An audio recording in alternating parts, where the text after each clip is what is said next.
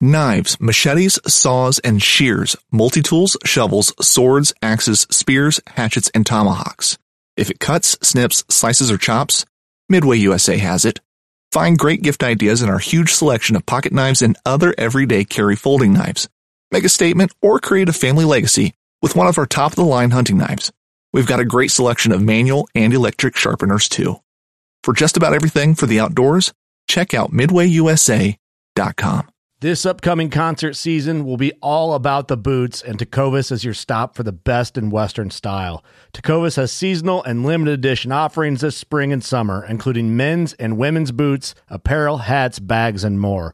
All Tecovas boots are made by hand in a time-honored tradition with timeless styles that are always on trend. And Tecovas has first wear comfort with little to no break-in period. It's hard to find this level of comfort paired with this level of style. Stop by your local Tecovas store, have a complimentary drink or two, that's WCB style, and shop new styles. The smell of fresh leather and friendly staff are at your service. Many stores even have leather custom branding to make your boots truly personalized. And with regular live music and events, there's no in-store experience like it. If you can't make it into a store, just visit tecovas.com. That's TECOVAS.com. They offer free shipping on all boots, as well as free returns and exchanges, and ship right to your door. Go to tecovas.com and find your new favorite pair of boots today.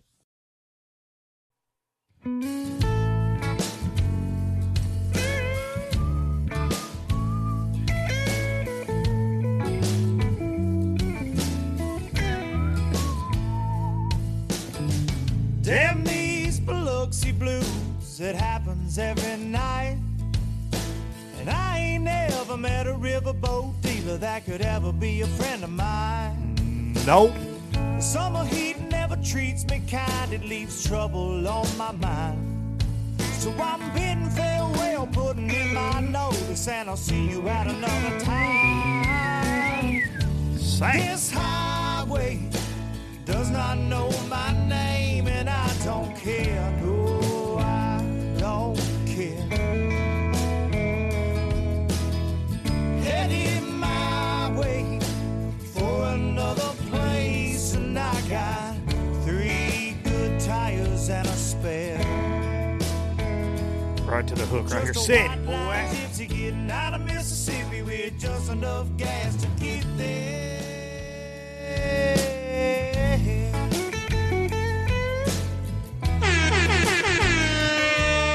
Low Budget's live.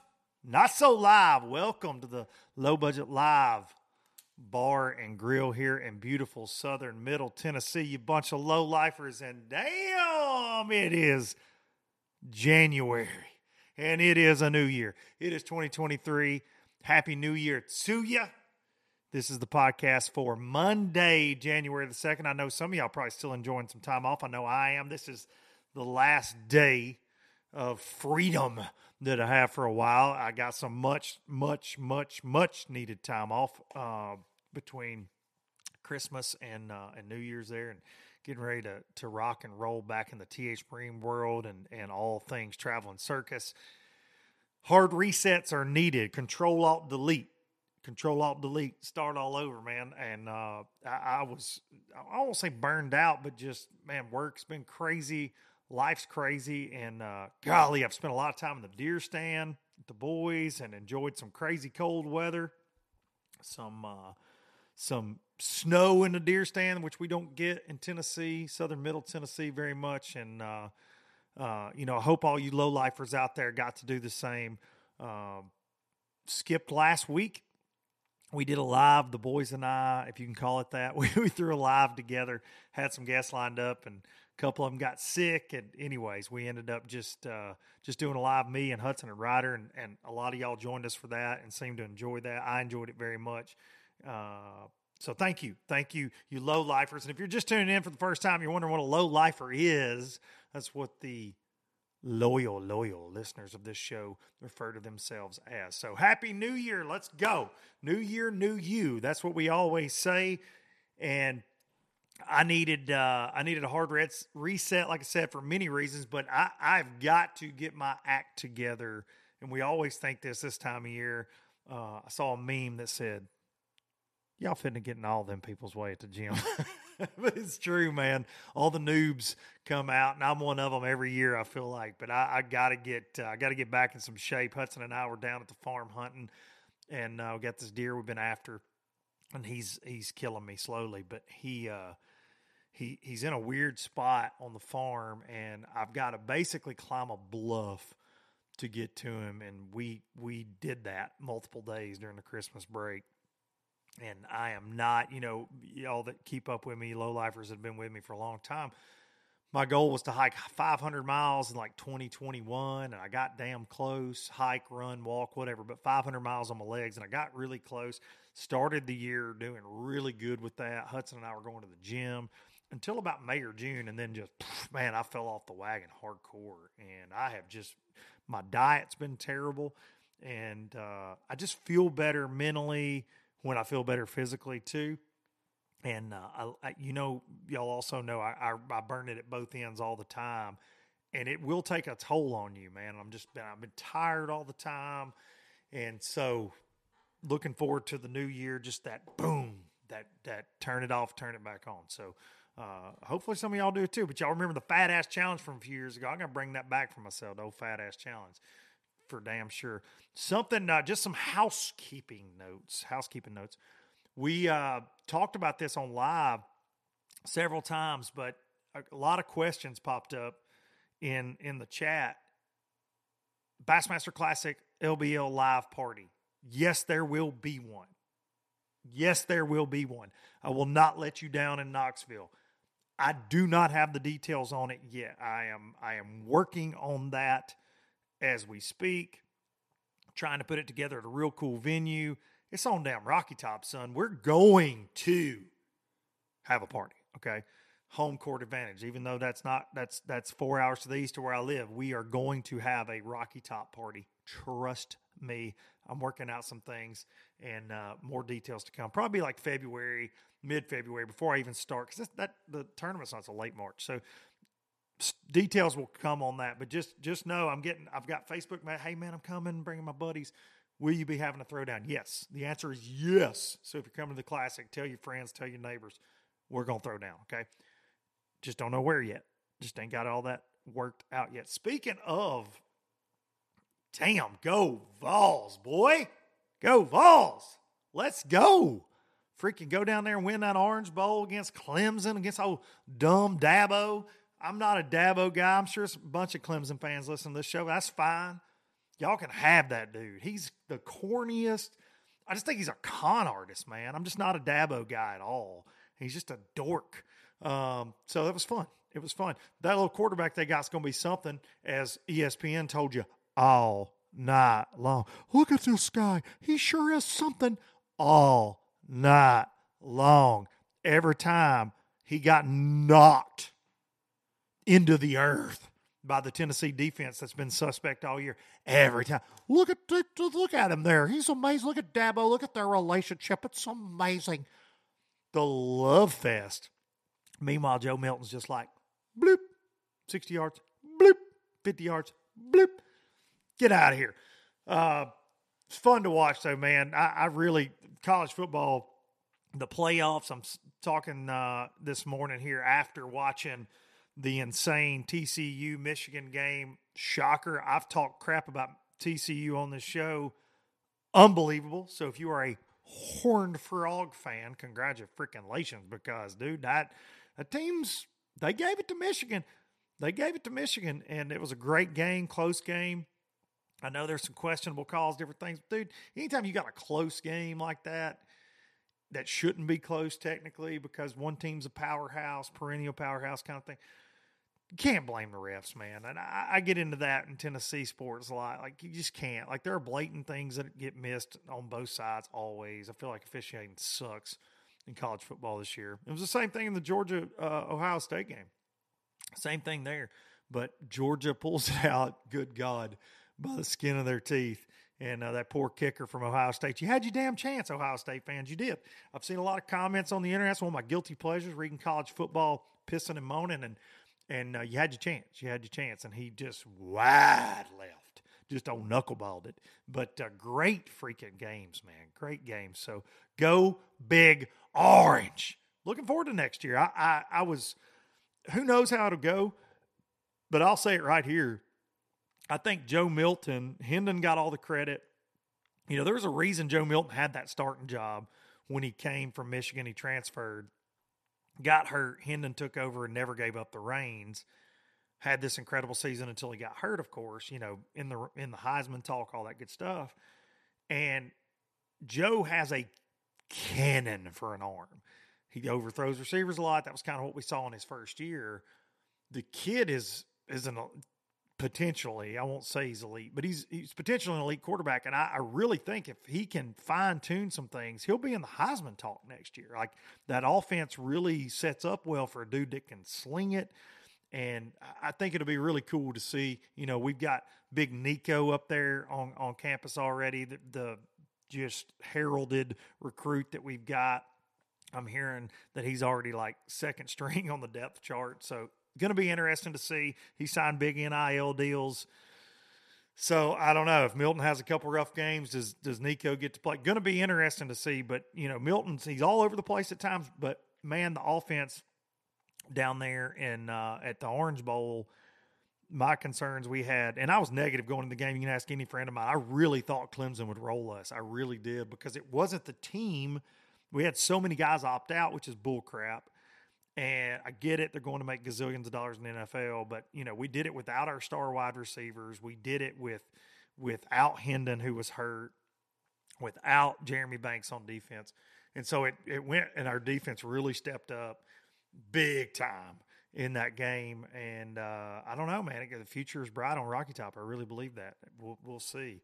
We shall see. I damn sure didn't expect an 11-win season this year. So going into next year, we'll see. But, man, Milton was certainly impressive. I know a lot of y'all watched that game in primetime, and you saw that. It was your first time watching him. I've seen people post about it. Like, he's special talent, really special talent. If he can keep it all together between his ears and you know, get a little bit better control, I think it can be fun. All right, enough of that rambling. Let's thank some sponsors right quick. StarTron, kicking ethanol in the teeth, bringing you LBL for going on 5 years now. My brothers from other mothers there. Starbright, StarTron, fantastic people. Sister company of TH Marine now. So I talk to them boys more than ever now. And you just talk about a company that's just got their crap together. Holy cow. They do.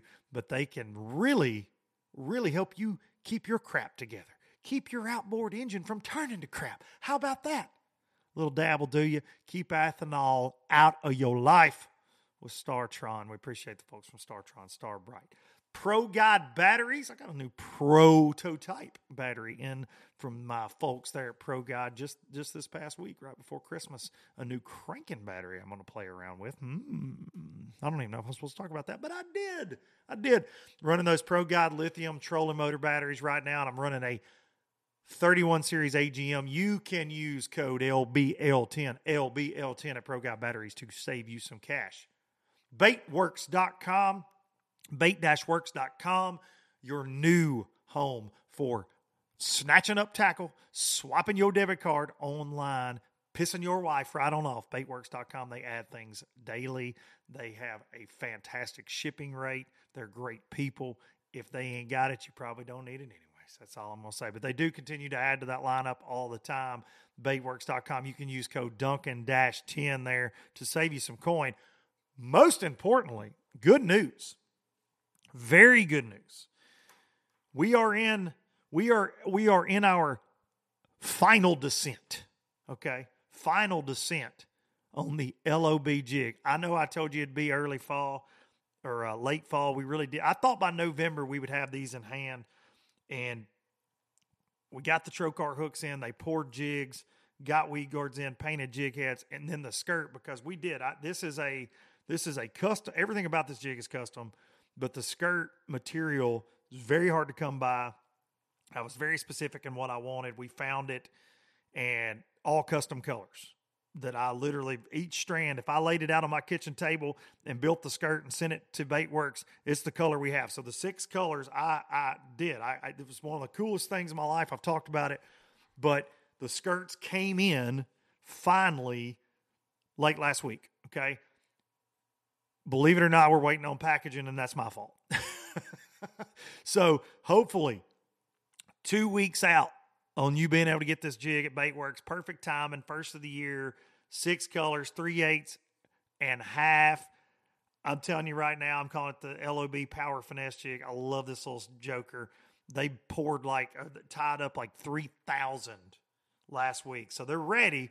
We're just waiting on final set packaging. It's so hard to come. I was talking to Cody Cannon from Whiskey Myers at that show we went to a few weeks ago, and he was talking about that with Toad Thumper, just how crazy hard it is to get packaging, because they've got some soft plastics coming out and things there at Toad Thumper, and just packaging alone, like, you just can't get it, and that's kind of a hold up right now. So be patient, 2 or 3 more weeks, and you'll be able to get on there and get you 2 or 3, 4, 5, 6, 100 dozens of them. Hell, just go crazy on there. Go crazy on there. All right, last but not least, hang that daggum banner. The Bassmaster Classic winning high-performance 21-foot beast of a bass boat, the Express X21 Pro and X21 Pro LE that I'm running this year. 96-inch beam on that bad boy. Fastest hole shot in the business, I guarantee you. Bet if you want to put them side by side and go, that hole shot is amazing. C-Deck bow to stern, 250 Yamaha show, pushing that thing to the limit. Absolutely love that boat. You would too if you go take a ride in one. I've had several of y'all reach out. Man, I just got mine's on the way. Awesome to hear.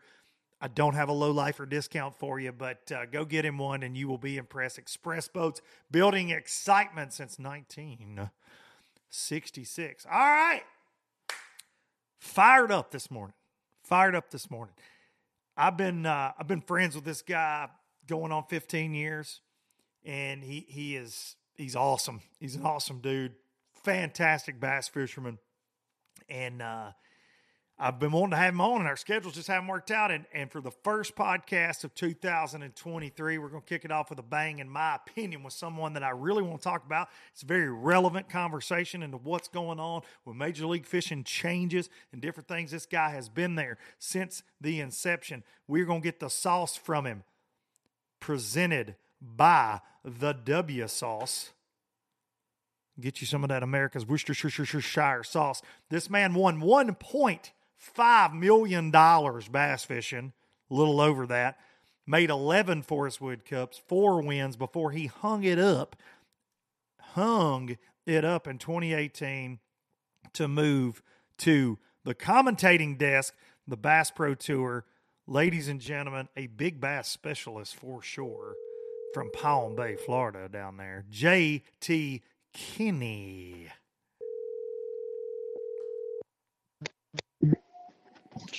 Hello. And we're hot, buddy. Coming in hot. Here we go. What's up, buddy?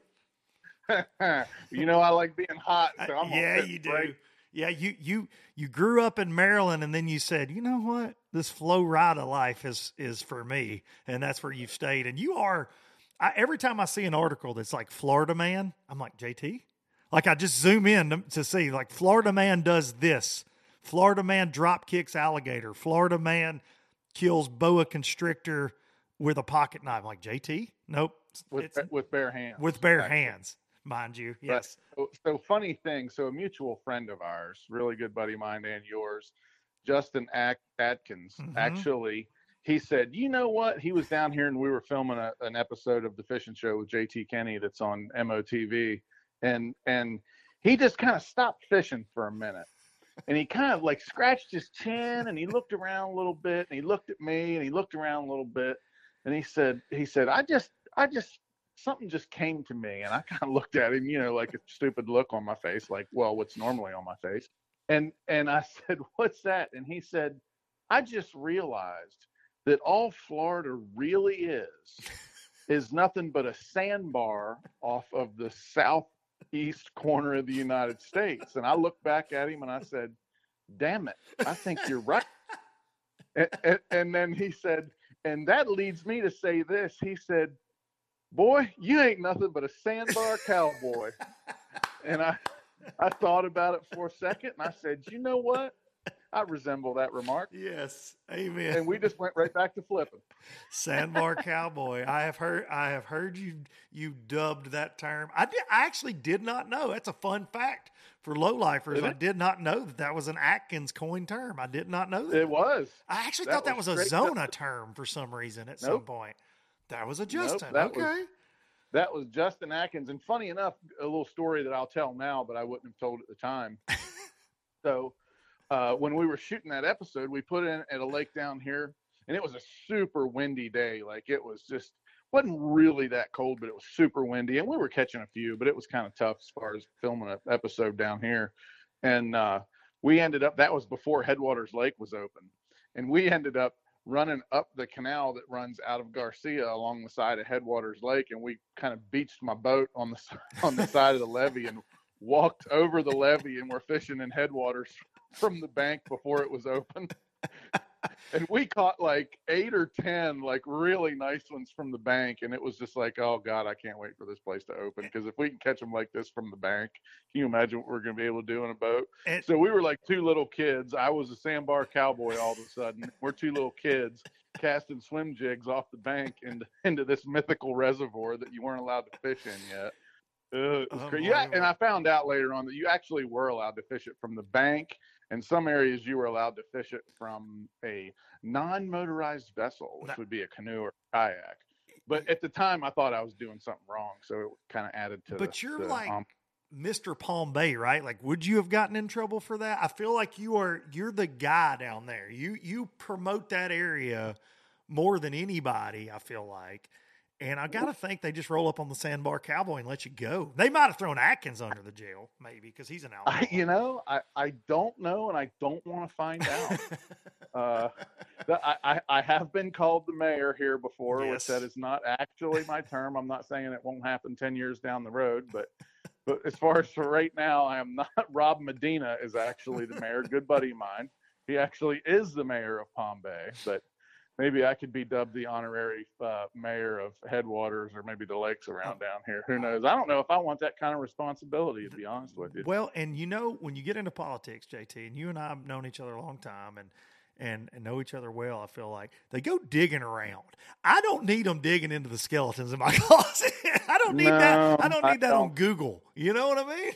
Right. I don't think that's a real great idea. And it seems like also in today's day and age that people get really pissed off really quickly about politics. Yes, they do. And I seem to be able to piss people off without even mentioning politics. So I think if I started mentioning politics, it might really replicate itself very quickly. Yeah. And I may find myself in a situation that I probably don't want to be in. So I may want to just stay out of that altogether. Yeah, you and I have a lot in common, obviously, but I think that we tend to get people fired up, and most of the time it circles around bass fishing, which is hilarious that people get that fired up, but they do, and it's facts hurt feelings. We've talked about that. Yes, sir. Absolutely.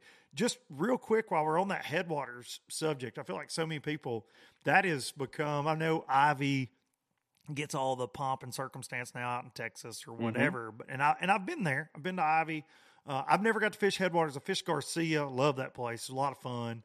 All those lakes down there are just special when you hit them right. Of course, Florida can be tough, but it can be brutal. But Ivy is it's very specific, and it is and maybe locals that listen to this show may say, you're crazy, but it is very forward-facing, sonar-oriented to catch those giants the way they live.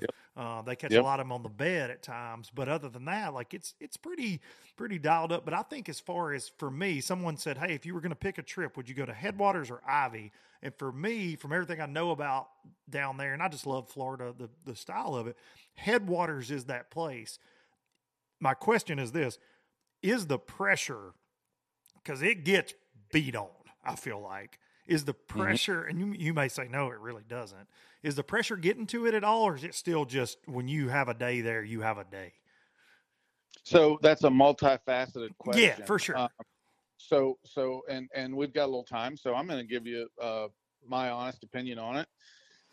It is 10,220 acres of habitat. Mm-hmm. Okay. I will argue anybody that it has as much fishable habitat as Lake Okeechobee or as Lake Kissimmee or and what I mean, it's of course it's about the size of Toho, maybe a few acres smaller. Oh, really? I didn't realize that. I don't guess. But the here's the thing: the whole lake is habitat. Okay, there is not very much of that lake that doesn't have hydrilla, either matted to the surface, 3 feet under the surface, 4 feet under the surface. It is 10,000 acres of, or let's say damn near 10,000 acres of hydrilla. Wow. So that's why I can tell you that Lake Okeechobee is 750 square miles. Like, I don't even know how many acres that is, but it's a whole bunch. And I'm going to stick with that. It's a whole bunch. And Headwaters is 10,220 acres, and it has the same amount of fishable cover because of that. Huh. I mean, it is amazing. It's got, in my opinion, it's got more fishable cover than Kissimmee does. It's got, you know, when Toho is hydrilla all out in the middle, they might be kind of equal. You know what I mean? Mm-hmm. But Headwaters is all catch and release.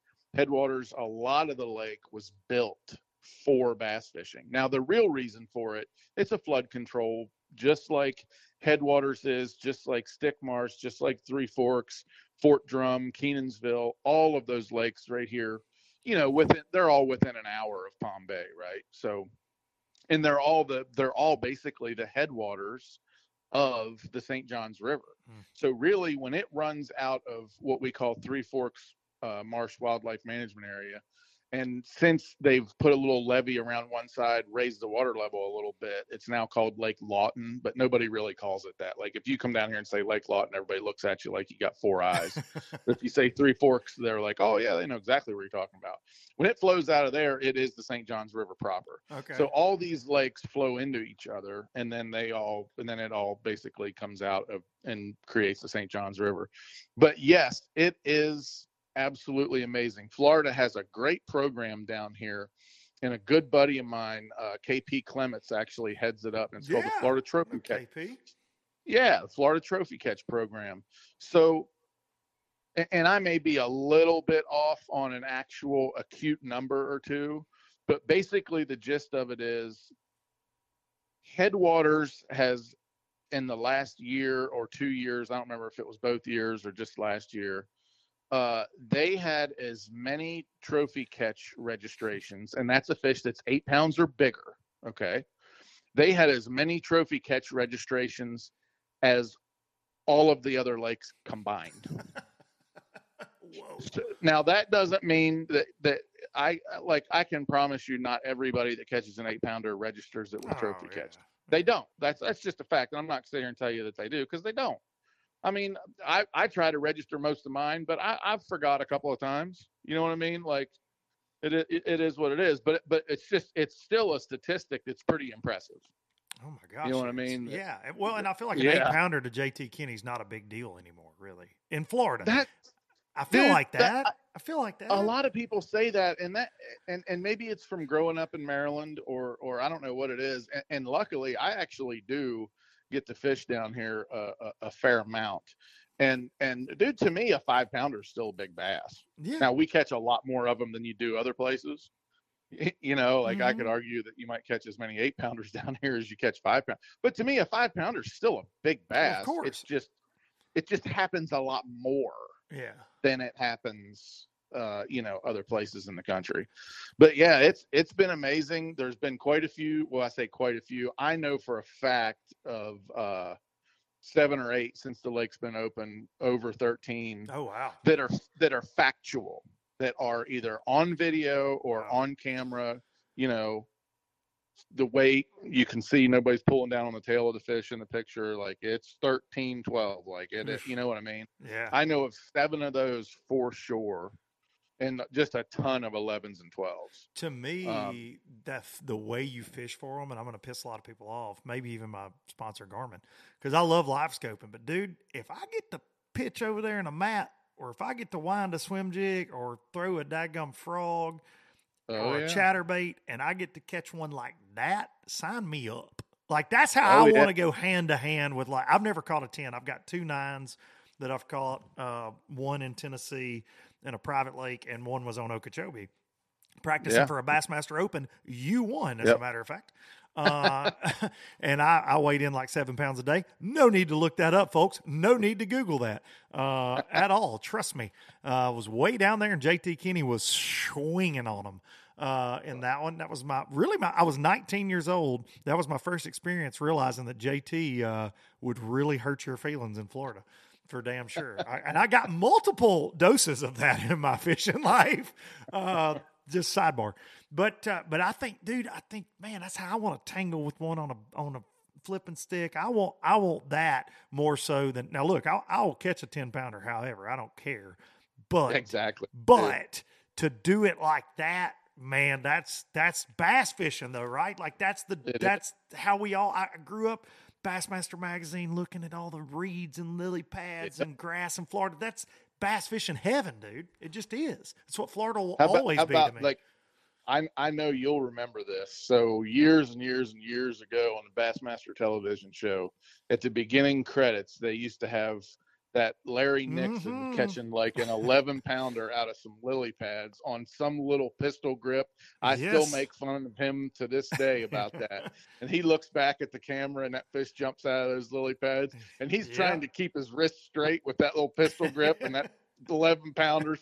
That is hilarious. You talk about bringing a knife to a gunfight. And he says, "Please, baby, stay pegged." I'll never forget that. Looks over his shoulder like, oh God. And that was, I think it was Harris chain, right? Like a mega bucks. I'm pretty sure it was Harris chain. Yeah. Yep, that was chain before it went into its funk there for a while where it got really bad. Now it's good again. Yeah. But it used to be good, and then it was terrible for 7, 8, 10 years. But now it's come back again pretty good. But yeah, to get back to what we were originally saying, Headwaters really is, it's absolutely amazing. So here's the thing about the pressure. You can pull up so they purposely made just 2 boat ramps and 36 parking places on the hard top. Okay. But I've counted as many as 78 rigs in the parking lot. There was still places to park if everybody parks halfway sensible. Mm-hmm. You know, they've got plenty of gravel and stuff. And they did that on purpose to try to keep, you know, the number of boats on it down a little bit.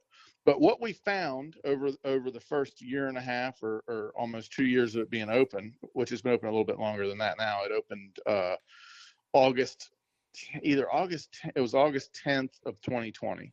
So anyway, what we came to figure out is that there's so much habitat that it's not like a 10,000 acre lake that everybody's going around the bank. Mm-hmm. Or it's not like a 10,000 acre lake that half the guys are going around the bank and half the guys are out on the main river ledge. It's the whole thing is fishable. The whole thing has fish in it.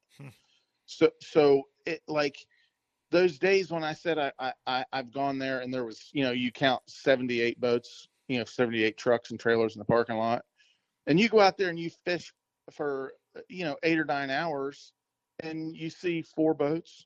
Wow. Maybe 5 boats, and they're way off in the distance.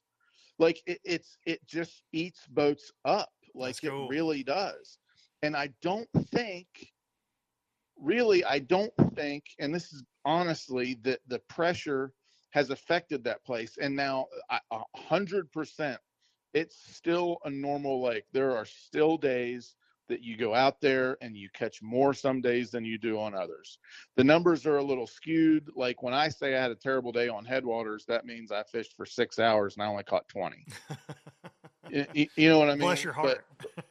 Right, exactly. Yeah. But I'm just being honest. So when you talk to somebody, especially locals down here, that say it sucked, well, when they say it sucked, they don't mean they didn't even have a bite. They meant they caught, you know, 20. Or you know, they fished for 4 hours and only caught 8 or 9, you know, instead of 40. I mean, and that's really what it is, you know. And it's not as good when it first opened. Like the first 2 months, It was completely stupid. Like the first 2 days I ever fished it, I just trolled around everywhere throwing the big 130 whopper plopper. In August in Florida, water temperature's 90 degrees, and just caught them all day long for 2 days. Like, like 6 pounders, 7 pounders. I caught a 10-1 the second day I was out there on a whopper plopper. Jeez. Oh yeah. It was really it is not that stupid now. Yeah. 100% it is not that stupid now. In my opinion, it's still the best lake in the country. That's cool to hear.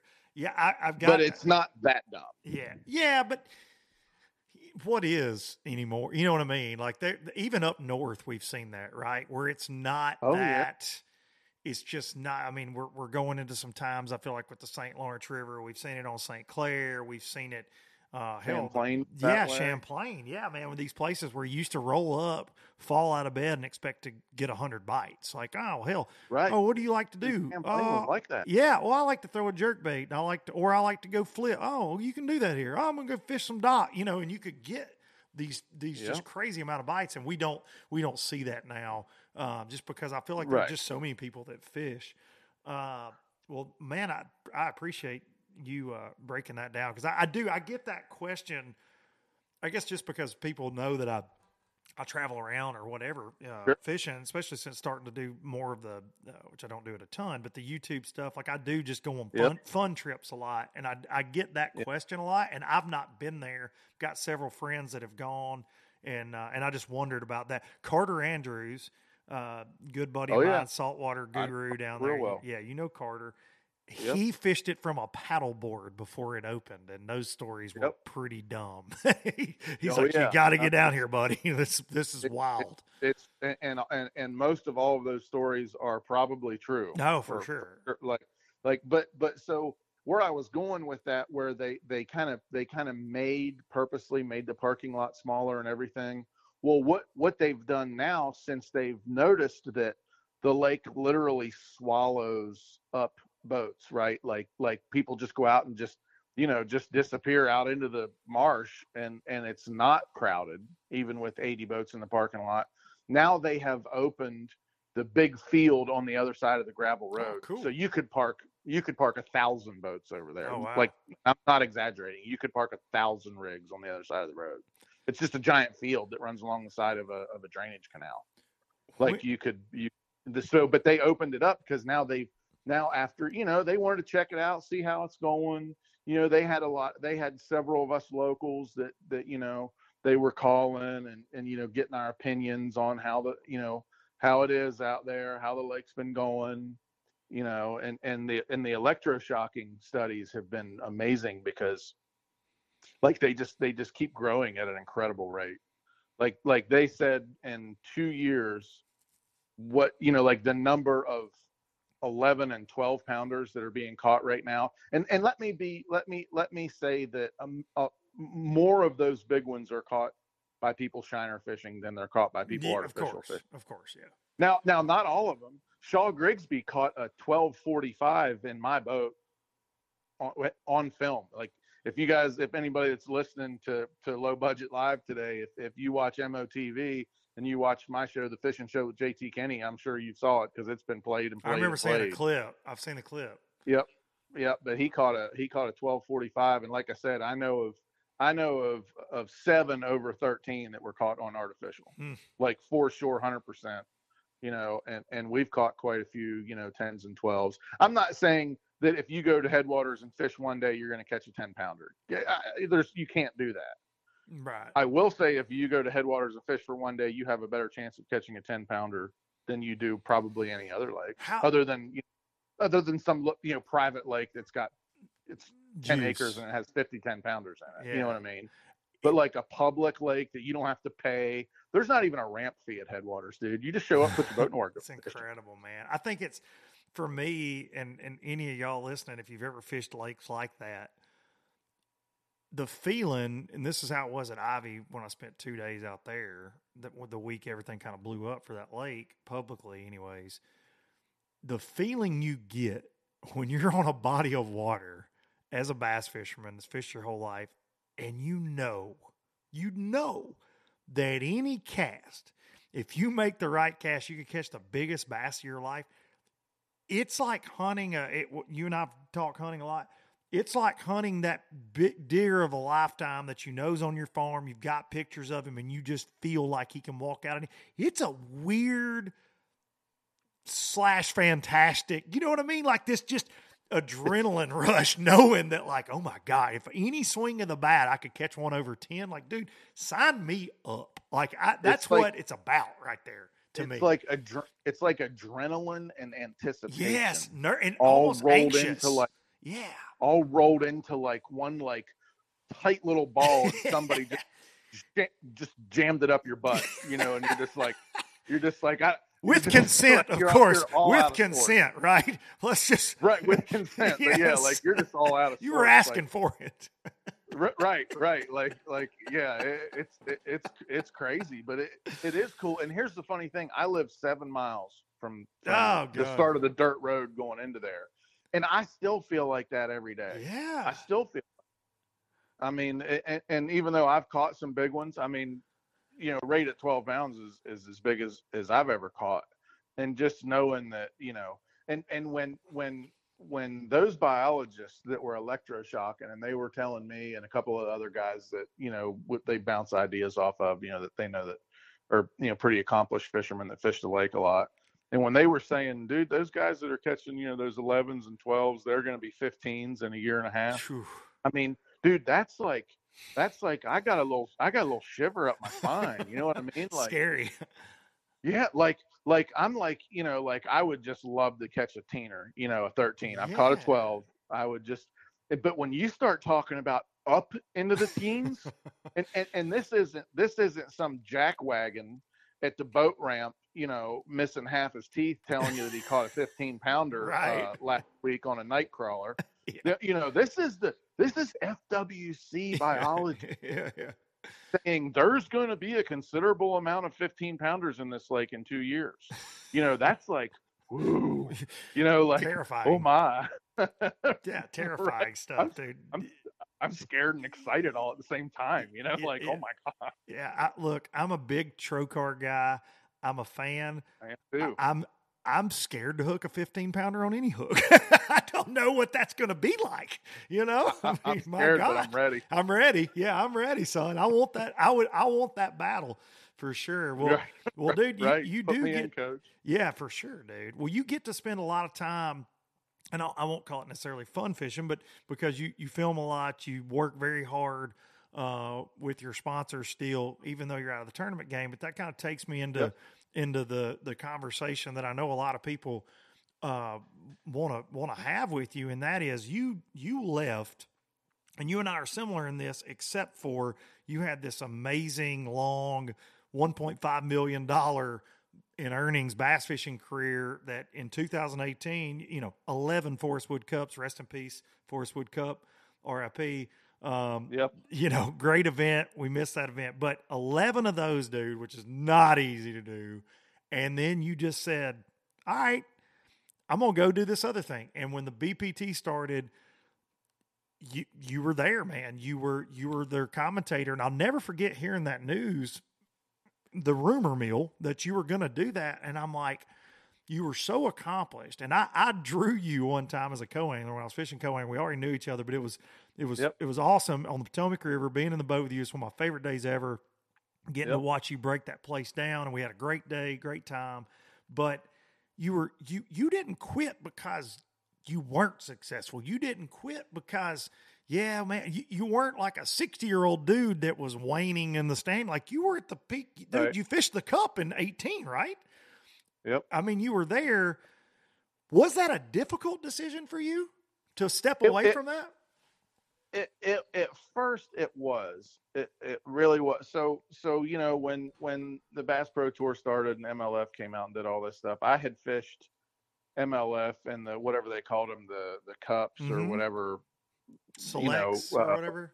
Selects, correct. Selects for a year before that. So I had already played in the the MLF pool a little bit, and actually had a couple the couple selects I fished. I had a lot of success in them. I actually, it did pretty good. I kind of liked the whole which the Bass Pro Tour doesn't do right now. But I kind of like the whole like just show up and go. Mm-hmm. You know, like that's like I thought that was pretty cool. Yeah, you know what I mean? Absolutely. Yeah, I thought that was awesome. But so anyway, but you know, so the rumor come out that hey, we're going to do this. We're not going to have entry fees. We're going to be, you know, it's just this big thing's coming out, and I'm like, well, yeah, I'm in. You know, like sounds good. I'm in, right? And then so to be an angler, I was right. Yeah, you were on the list. Oh yeah, as yeah, a matter I of fact, yeah.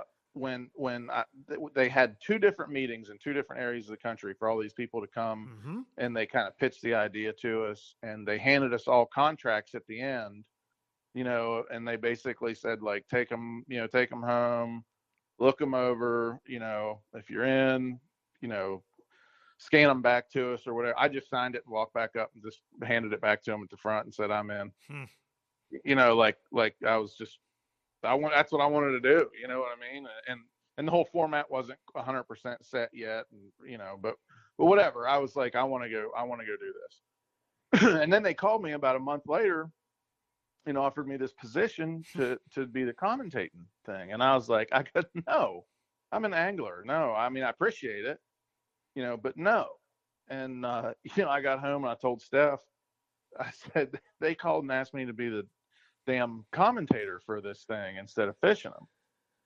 And she kind of laughed about it too. And then over the course of like the next 2 days, so I got thinking about it, and I kind of always knew that like some sort of TV deal would kind of be my end game in this sport.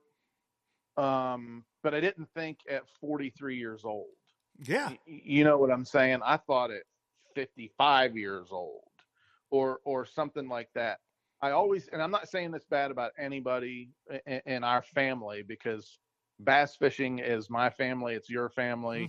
And I'm not, and the crossover of the leagues, that's just, I do not care. Everybody that's in the Bassmaster Elite Series, I consider my family, just like everybody in Major League Fishing, just like everybody in the MPFL. That we're all a big family, and we may bicker amongst ourselves just like families do, but we're all a big family. But I always knew that like my end game was going to be in the TV thing. And then like the second day I really got thinking about it, and I was like, you know, if that's what you always thought you were going to do anyway, and maybe that is God's plan for you, just God's timing is not what your timing was. But if you think that's what you were going to do, you know, maybe it's God telling you that's time to do it.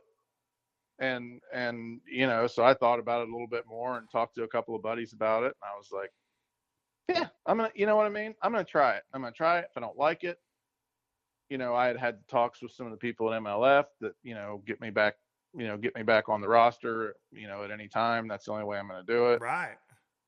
You know, and you know, we kind of agreed to that, but it ended up, man, I love it. I wouldn't change anything decisions I've made personally. I wouldn't change anything. Like I was super happy to have been on the professional tour, so to speak, for about 23 years, if you consider, you know, getting started and all that stuff and touring around. I wouldn't change it for the world, and I wouldn't change that decision in late 2018 to start being, you know, commentator. And of course, and within a year, I started my own show, which is the Fishing Show with JT Kenny on MOTV, and that's doing real well. But I wouldn't change any of it. Like, I really honestly enjoy what I'm doing, and I do not miss the tournament fishing. I don't. I fish, you know, a couple little local tournaments here around home, you know, every once in a while on a Saturday morning or something. You know, I'll go get with the guys and you know, we'll have a little 30 or 40 boat tournament down at Garcia or something like that. You know, I still do that and get my little jollies. And I fished a little American Bait Works tournament at Gunnersville this year. I'll fish that ICAST Cup, and, you know, kind of stuff like that, you know, every once in a while. But I just don't miss it. Like it's a part of my life I wouldn't change for the world. I wouldn't go back and change anything. Well, maybe if I could change, maybe winning a handful more tournaments, maybe. But Yeah. but other than that, like I wouldn't change being a professional angler for 23 years. Like I just wouldn't do it. But I have no want to ever like if something happened that there was just no more job for me tomorrow, like I wouldn't start looking for tournament sponsorships again to go back tournament Wow. fishing. Like I just do something else. That's a statement, man. But I get it, because that's where I've been really. I did miss it. I set out 2020 and I just did the podcast and then I came back in 2021 and fished a couple of opens and fished a couple this year. And man, I just don't, I have this, I am obsessed with bass fishing head to toe still. I love it more now than I think I did when I was a kid. It's all I talk about. It's what I study. But I think mainly because my kids love it so much, right? And I'm more focused on, I would rather take a week instead of Bassmaster or MLF telling me, hey, this is the schedule. These are the dates you can show up and fish this juice lake with 3,000 other people. I'd rather go, hey, I'm going to go to Headwaters with Hudson and Ryder Duncan and load up in the truck and go down there for 3 days and have a good time when the weather's good. And you know what? If it's raining and blowing 40 miles an hour out of the north, we just don't go that day. You know what I mean? Like that's right. That's kind of where I'm at now. And I enjoy it. Now, that being said, I'm fishing Alabama Bass Trail 100s again this year with Trey Swindle. I loved those 3 events last year. I had a blast seeing so many friends of mine that I grew up fishing against, and pros are allowed to fish it. So you had Gerald in it last year and Greg Vincent and Justin Hamner and so many guys on the roster next year. Jordan Lee's on it and Jesse Wiggins is fishing with his brother. They're going to win every damn tournament for sure. But it's a lot of fun. So I still love to compete like you're saying, but man, I do not have, and I think commentating and doing this podcast has taught me so much about the drive of these guys that are just murderers now. The Wheelers, the Connells, the Lee Livacies, the Seth Fighters. Dude, they're just, and even the Gerald Swindles that are 30 years into this deal, dude, they just think about it differently than I do. They want it more than I do. And I learned that in the opens. You're running into these 20-year-old kids that are the 20-year-old kid I was, except on another level of, we're going to practice for 2 weeks every day, daylight to dark, and we're going to graph every square inch. And I'm like, Bubba, I ain't that guy. I'm going to roll up and throw my chatterbait at some docks and some lay downs and throw my buzzbait and try to get some bites and figure this deal out. And then I'm going to go to the house and drink a beer and get up in the morning and do it again. You cats are studying Google Earth and doing all this. I do that stuff. Don't get me wrong. But like, they just take it to this nth degree. And man, I'll just tell you, like, I just don't feel like I belong throwing my money, throwing my hat into the ring against these guys. And I feel like you are commentating some of the best of the best of the best. Dude, you see how big of freak shows these guys are. And you were one of them. I mean, $1.5 million, but dude, do you feel like the game has changed though? I say this a lot, but with forward facing and all this. I do. And it's, I don't think it's like the forward-facing sonar is not going to be like the end-all, be-all. But I will tell you one thing, and so I hope I don't get sidetracked. But I have to say this. But like with the different scoring and being able to each catch is registered, like with MLF is what I'm talking about. Each catch being registered, the time, when it was caught, where it was caught, how deep it was caught. You know, those boat officials have to write all that stuff down, and we get to look at that stuff. And it has completely, like, it happens so often where and I know anybody that watches MLF has heard me say this, and I'll say, well, we just debunked that we thought was true for sure. And so what forward facing sonar is doing also is showing us all this, and you know, everybody, excuse me for saying this, but there's no other way to say it. All the bullshit that we thought was true, all this stuff that, and so here I go. Here's the first time in this conversation I'm going to piss people off. So it took 30 something minutes, so we're good. Right. That's actually a record for me. So you have all these writers, and I'm not naming any names, but I am going to group them together. All these writers that are out there and God bless them, they want to have work in the outdoor industry. So they go out there and they write these horseshit. Can we even call them horseshit articles? Yeah. Right. It's an article about here's my opinion of what is happening.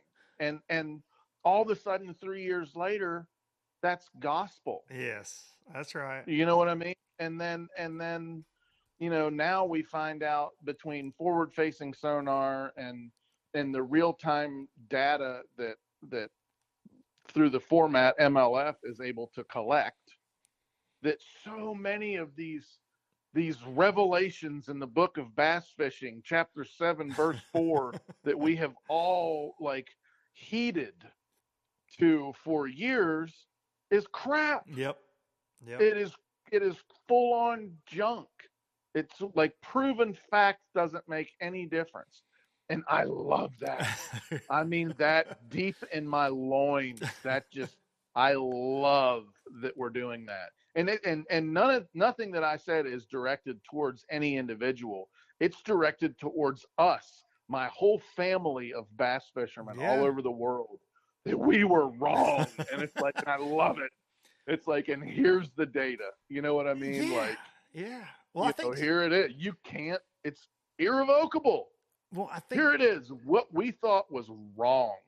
I love it. Well, I think now you get pro speak, right? We always talk about pro speak, and there used to be these just mind blowing things that guys would say that were just complete. I mean, it was their opinion, and that's fine. But but whether it was magazines or whatever you would read, and like you're saying, you're taking it as gospel. But what we became at some point, and live coverage has debunked this, as well as the flow of information, whether it's YouTube, like we're seeing things at a faster level. But what we're also seeing is guys are just this, vomit of content that has to be provided all the time, right? Yes. Like it's nuts how, but guys are giving up the goods more and more and more because they have to. They got to make a video. But I think where a lot of these theories or articles came from, because you've been a part of them, I've been a part of them. Oh yeah, is we got into this world at some point with these media events. Then I'm pulling back the curtain, and I'm going to piss people off with this, what's new, but where a company or companies or anglers will get together with these media companies, and we have these events with pros, and you're going, well, what do you, hey Luke, what do you think about, what can we write an article on today? And you're in the boat with a writer, and I've fished with a lot of great writers and photographers and things. And you're like, well, sometimes I throw a jig at a rock, and you come up and they're riding and you get on your high horse of, well, and then you throw this in 3 to 7 feet of water and you hop it twice. And the only time you're ever going to get a bite is this. And so many times, and you may have caught them like that. I'm not saying, but I think so many times these articles are manufactured for content because dude, I say this on this show. I've said this to my buddy Panger with BTL. He does 2 freaking bass fishing shows a week live, dog. Do you know how hard that is? It's bass fishing. Yeah. There's not that much shit to talk about. I do a weekly show, and I'm very fortunate to get great guests that help me. But if you're just going to sit here, I see there's a million fishing podcasts now, and they pop up, and they're like, today we're going to discuss black and blue jigs. Get out of here, dude. You know how many videos you can see on this crap?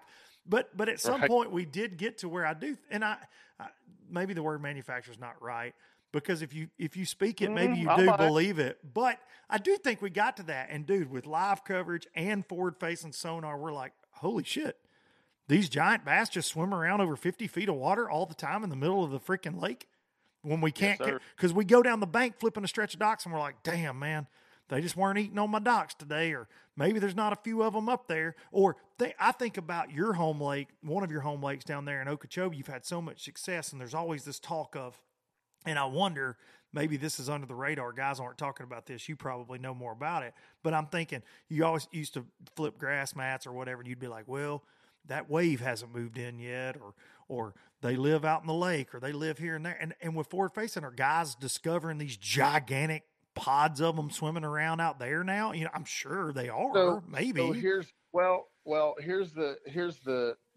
that's kind of a loaded question. Of course. In the summertime, yes, there are some areas out there where there's a lot of shad.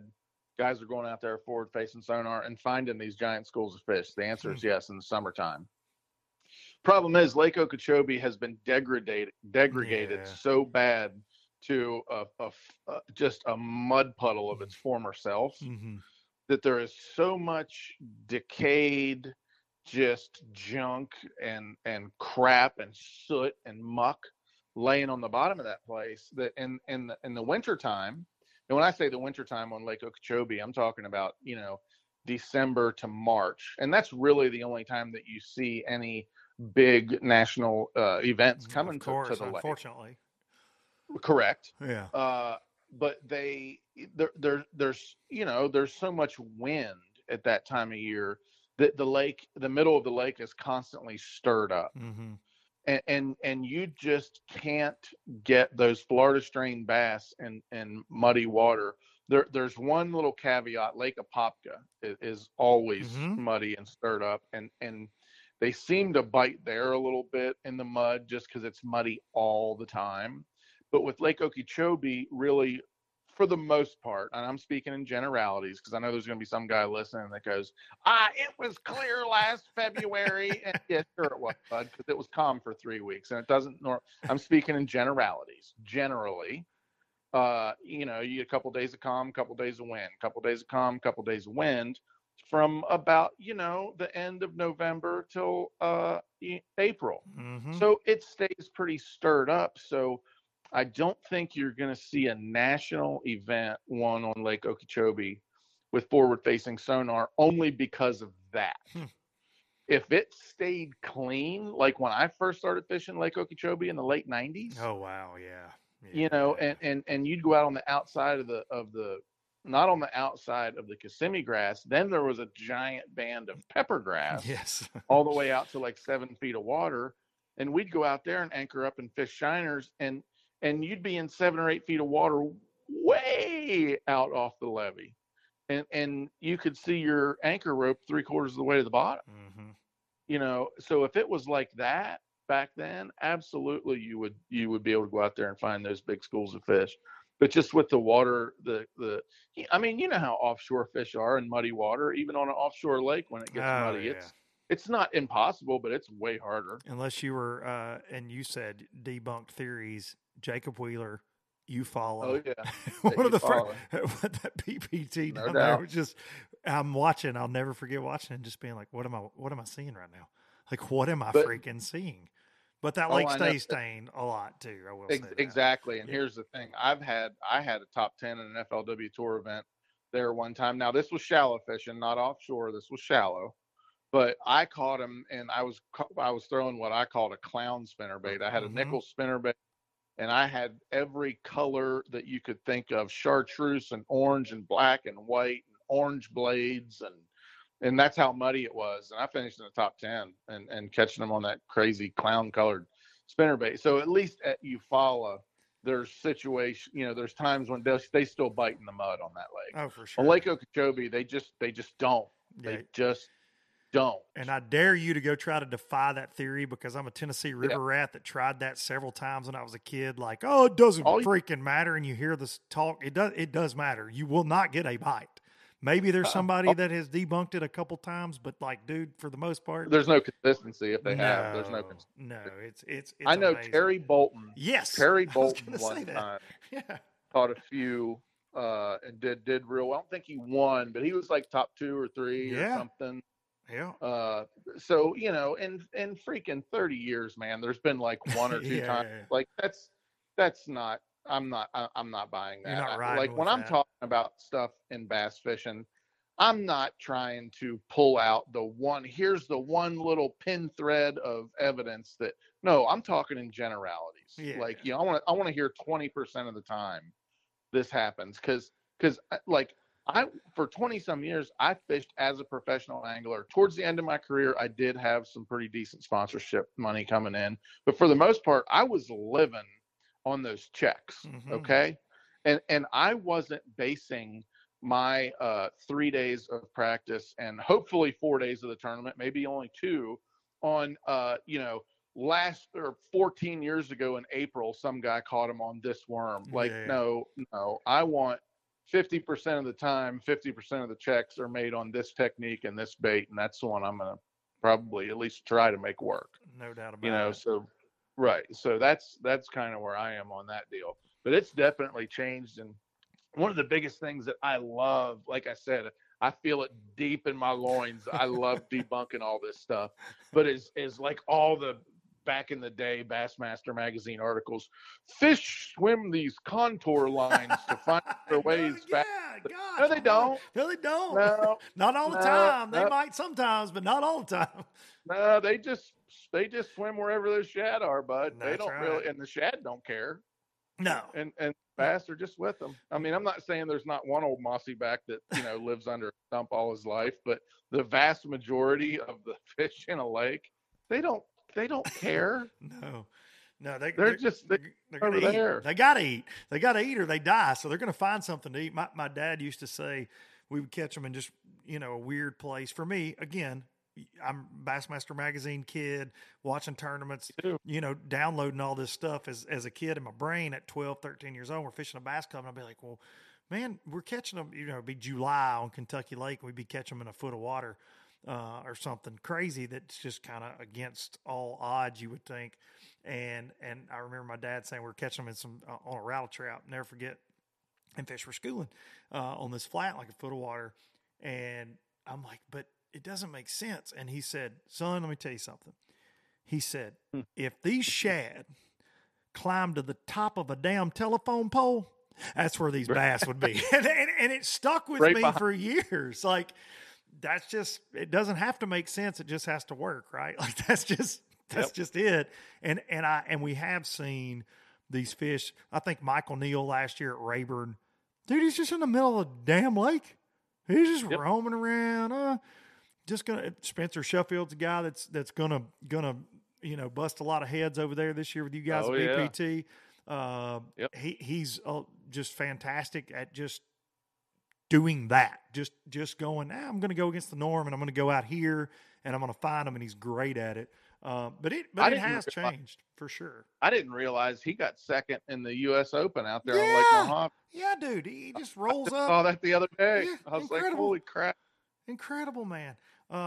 Which that place looks really fun, by the way. Just sidebar, jumping around sidebar. That place looks like somewhere I need to visit at some point. Just very those cool. Smallmouth they didn't look like Tennessee River smallmouth or not at all. Kentucky smallmouth. They looked like Lake Erie smallmouth. Yes, they did. Very much so. It was that was a cool tournament to keep up with, for sure. And I know we're jumping around a lot, but I want to go back to the heart of the matter. But the your gig here, you're fantastic at it.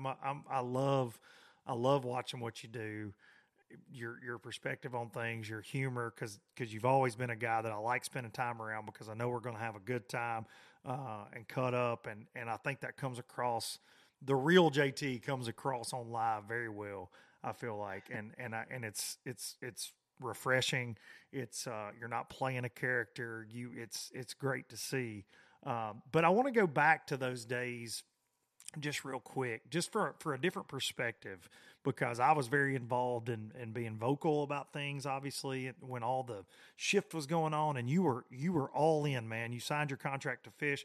What were those days like when you wore that, you put on your, hey man, I'm an employee hat, and all the social media stuff was going on, and myself included, right? Like, I'm setting fires and talking shit and doing what I'm doing, but a lot of people were, and you got the comments, and just people were very visceral about it. What were those days like?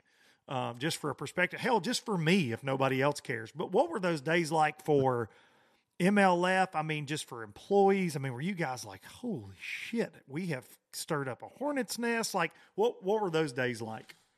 So I want to make something very, very clear right off we're not right off the bat, but when I start talking about stuff like this, none of my opinions reflect anything They're my opinions, not FLW's opinions. I'm not even an official MLF employee. Contracted. I'm just a So contract. like I said, nothing that I say going forward is MLF's opinion and everything. These are my opinions. Yes. So that's just let's get that out, because I don't want somebody saying, "Oh, JT said that MLF's doing that." No. Before you guys even start typing that, put comment, your pitchforks up.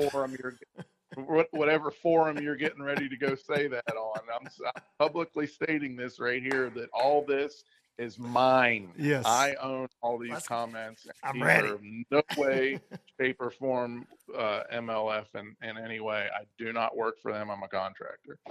But I thought it was great, because we were stirring up shit, and I'm a little bit of a shitter. I don't know if you realize that or not. Yes, I do. But why I really liked it, and like I said, what I just said about myself is a little bit true, and I'll own that.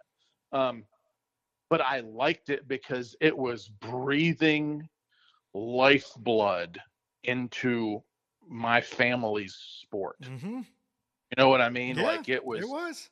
Even though a lot of people's blood pressure was high, and I can't believe that, everybody's just leaving bass, and I can't believe that, this stupid, all the fish count, and I can't believe this and that. But I loved it. Because it was breathing life into the sport. It was our sport had gotten stagnant. Uh-huh. It did. And once again, like I said, I'm not picking sides on any I know at you're all. not. You're not at all. Yeah. I liked it. Some of the people that worked for MLF were like, "Oh my God, what are we doing? What are we doing?" And I was just like, let's roll. Like, I like it.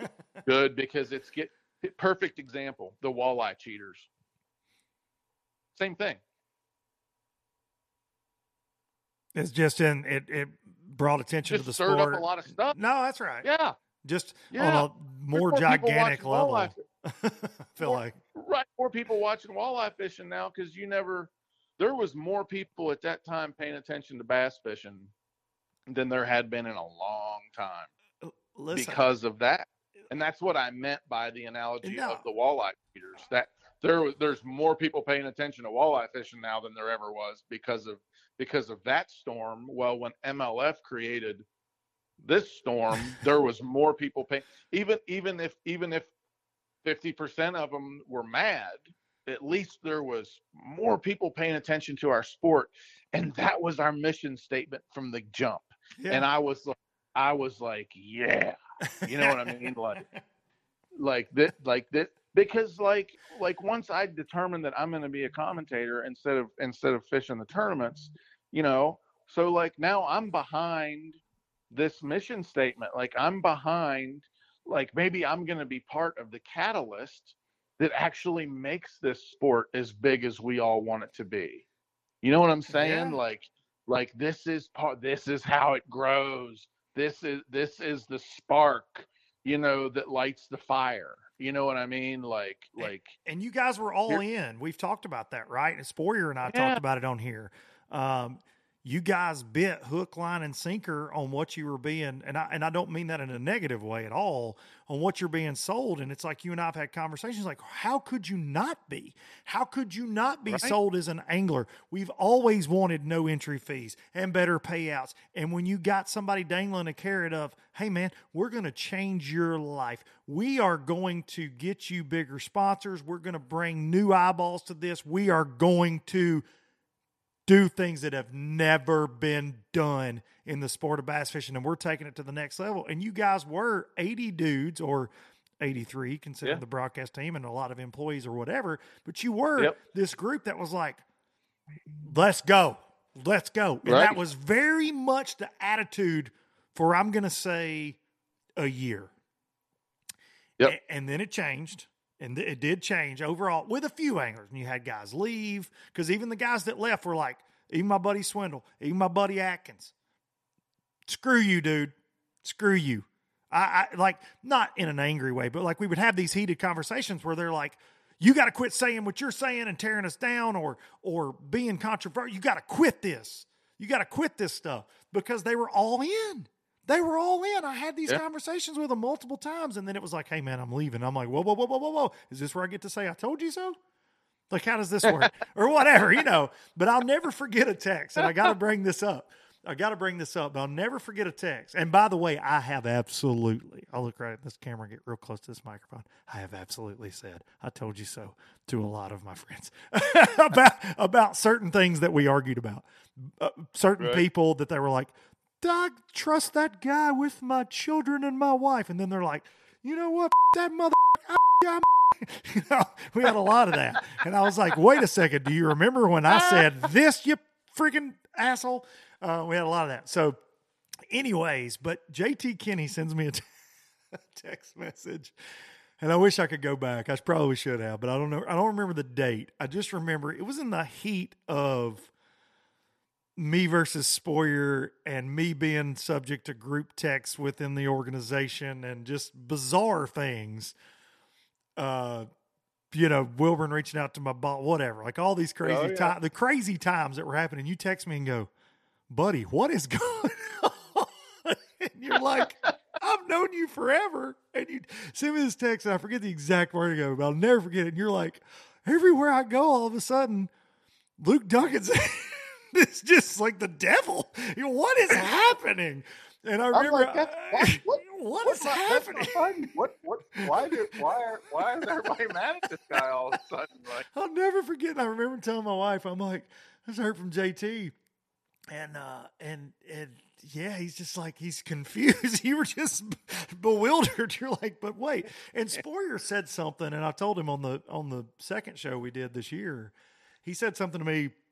They did, because I did get caught up in it. And there was a lot going on in life with losing my mom and losing my granddad all within a month. And then it did become very personal, and it was a bad place to be in mentally. I'll be honest. And I've talked about this a million times on here. I very much still believe in what I said, and I do. I might have been very harsh critically on a lot of things, or got people fired up, because, man, dude, there were a lot of times, and I've said this on here, and I'll say it again today. I mean, I had people comment, yeah, they messed with our leader. Like, I had these very bizarre comments, and I'm like, whoa. Hang on, time out, homeboy. Time out. Like, this is bass fishing. Like, I'm opinionated, and this is, me going back and forth with some folks, but, like, come on now. Like, I'm not a leader of a cult. I'm not like, this is bizarre. And it scared me, man. Like, things were getting really wild for a while. And going into 2020, I was like, all right, pump the brakes a little bit here. And I was very angry. I was very angry over things going on. But that text got me from you. And then Spoyer said this on the show. He said, man, you and I got to know each other. We both started fishing FLW around the same time. And he goes, we were in the same flight all year. And he said, you were always a guy that I knew that no matter what kind of day you had or I had, you were going to be laughing, cutting up, bull crapping, and being funny in the tanks. And he said, and so it's weird for me to see this side of you publicly that nobody really sees. That it's just strange for me, man. And he said that on the show. And, dude, it hit me like it did. It was because I've always been very opinionated. I feel like where you stand with me. I like that about myself, right, wrong, or indifferent. A lot of people don't know how to take that, and that's fine. I'm not saying that I'm right. I'm not saying that just because I say it that you got to believe it, be on my side. That's what makes the world go round. We don't have to agree on everything. But that statement he made, I really had gotten away from myself a little bit. I'll be honest. And but your text, I always and I know I went on a little rant like always right there, but it did. It was like, that got me, because you were like, buddy, what's going on? Hey, man, I'm just checking in, because all of a sudden you're the number one most wanted man in bass fishing, and I'm confused. Friend, I am very confused. Yeah, like, I don't know what's going on there, but.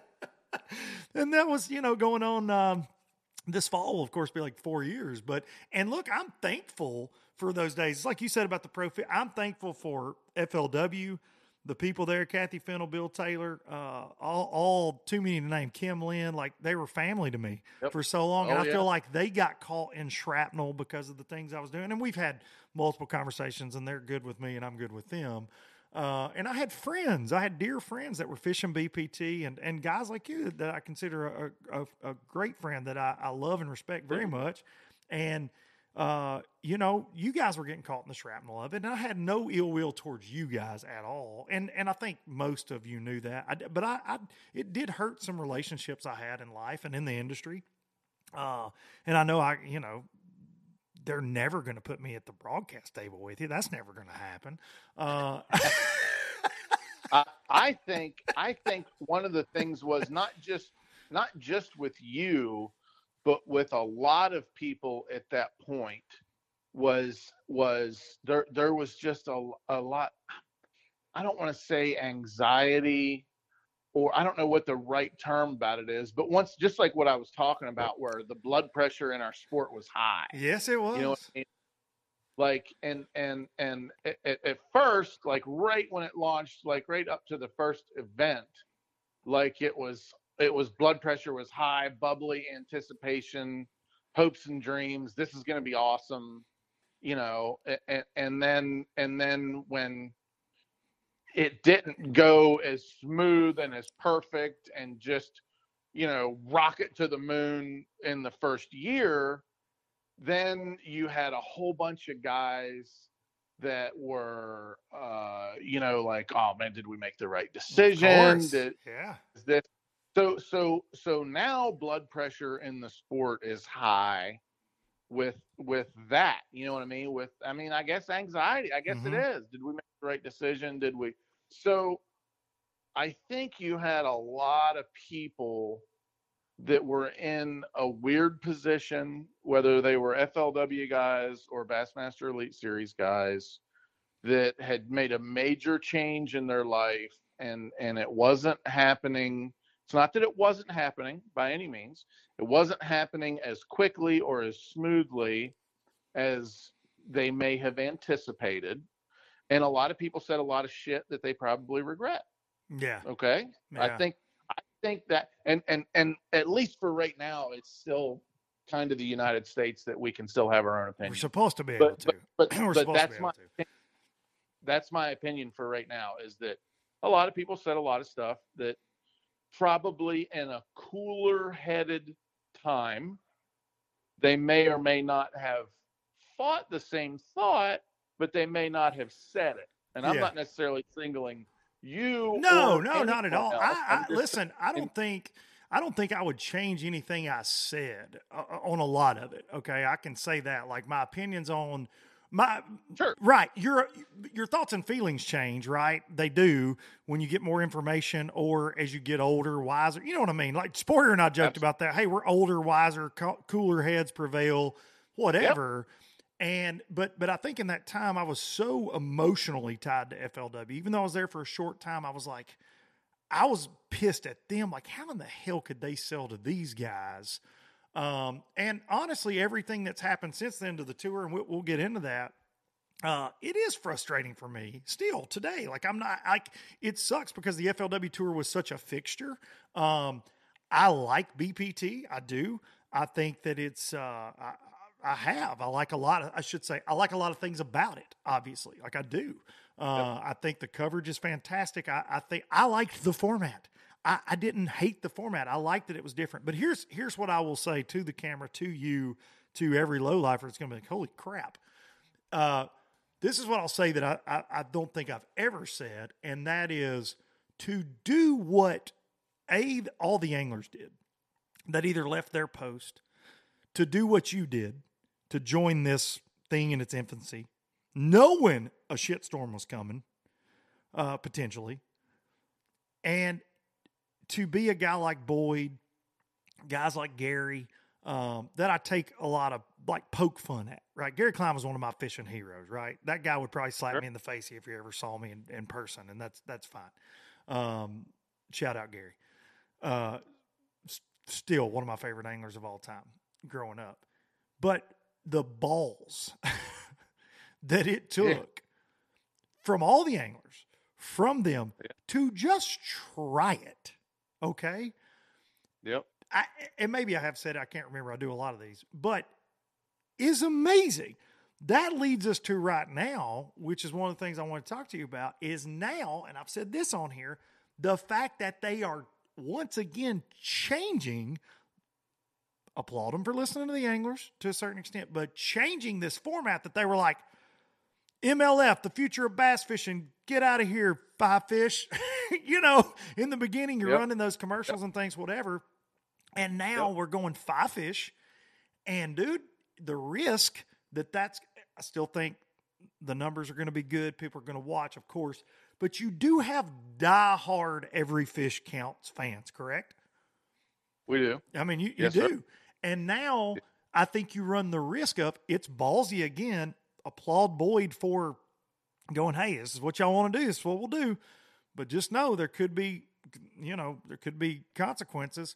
And hearing Gerald talk about and hearing Jordan talk about how you guys worked it out is very interesting to me. But I do think you run the risk of losing some of those core MLF fans in an attempt to get guys that probably aren't going to peek over there anyways because they're just dead set that MLF is whatever. You know what I mean? Like, I just think that I do. I don't know if the juice is worth the squeeze. And something else, and before you give me your thoughts on this, is I really believe this.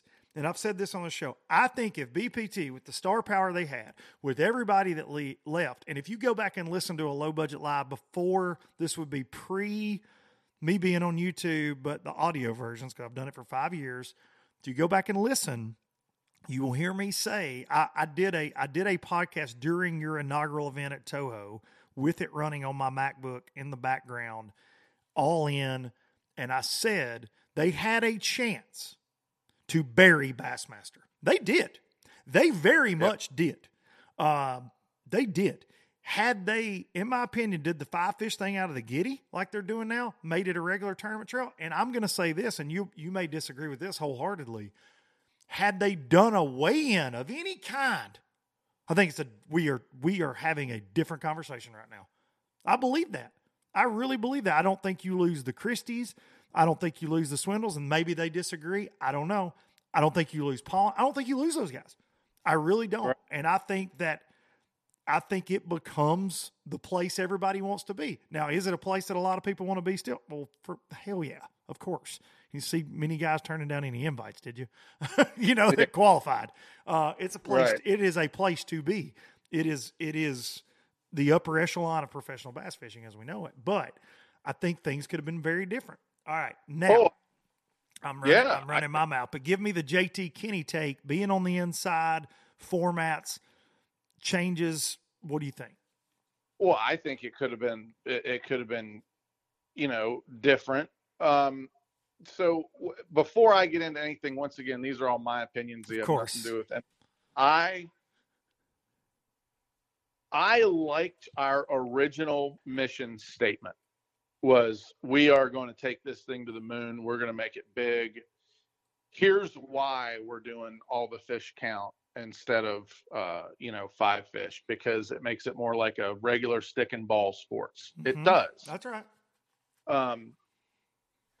So let me say this first. Us going back to five fish, and this is my personal opinion, I'm extremely disappointed. Me personally, when I fish little local tournaments around the house or something, I don't want to fish all the fish counts. I don't. I want to fish five fish. I grew up fishing five fish.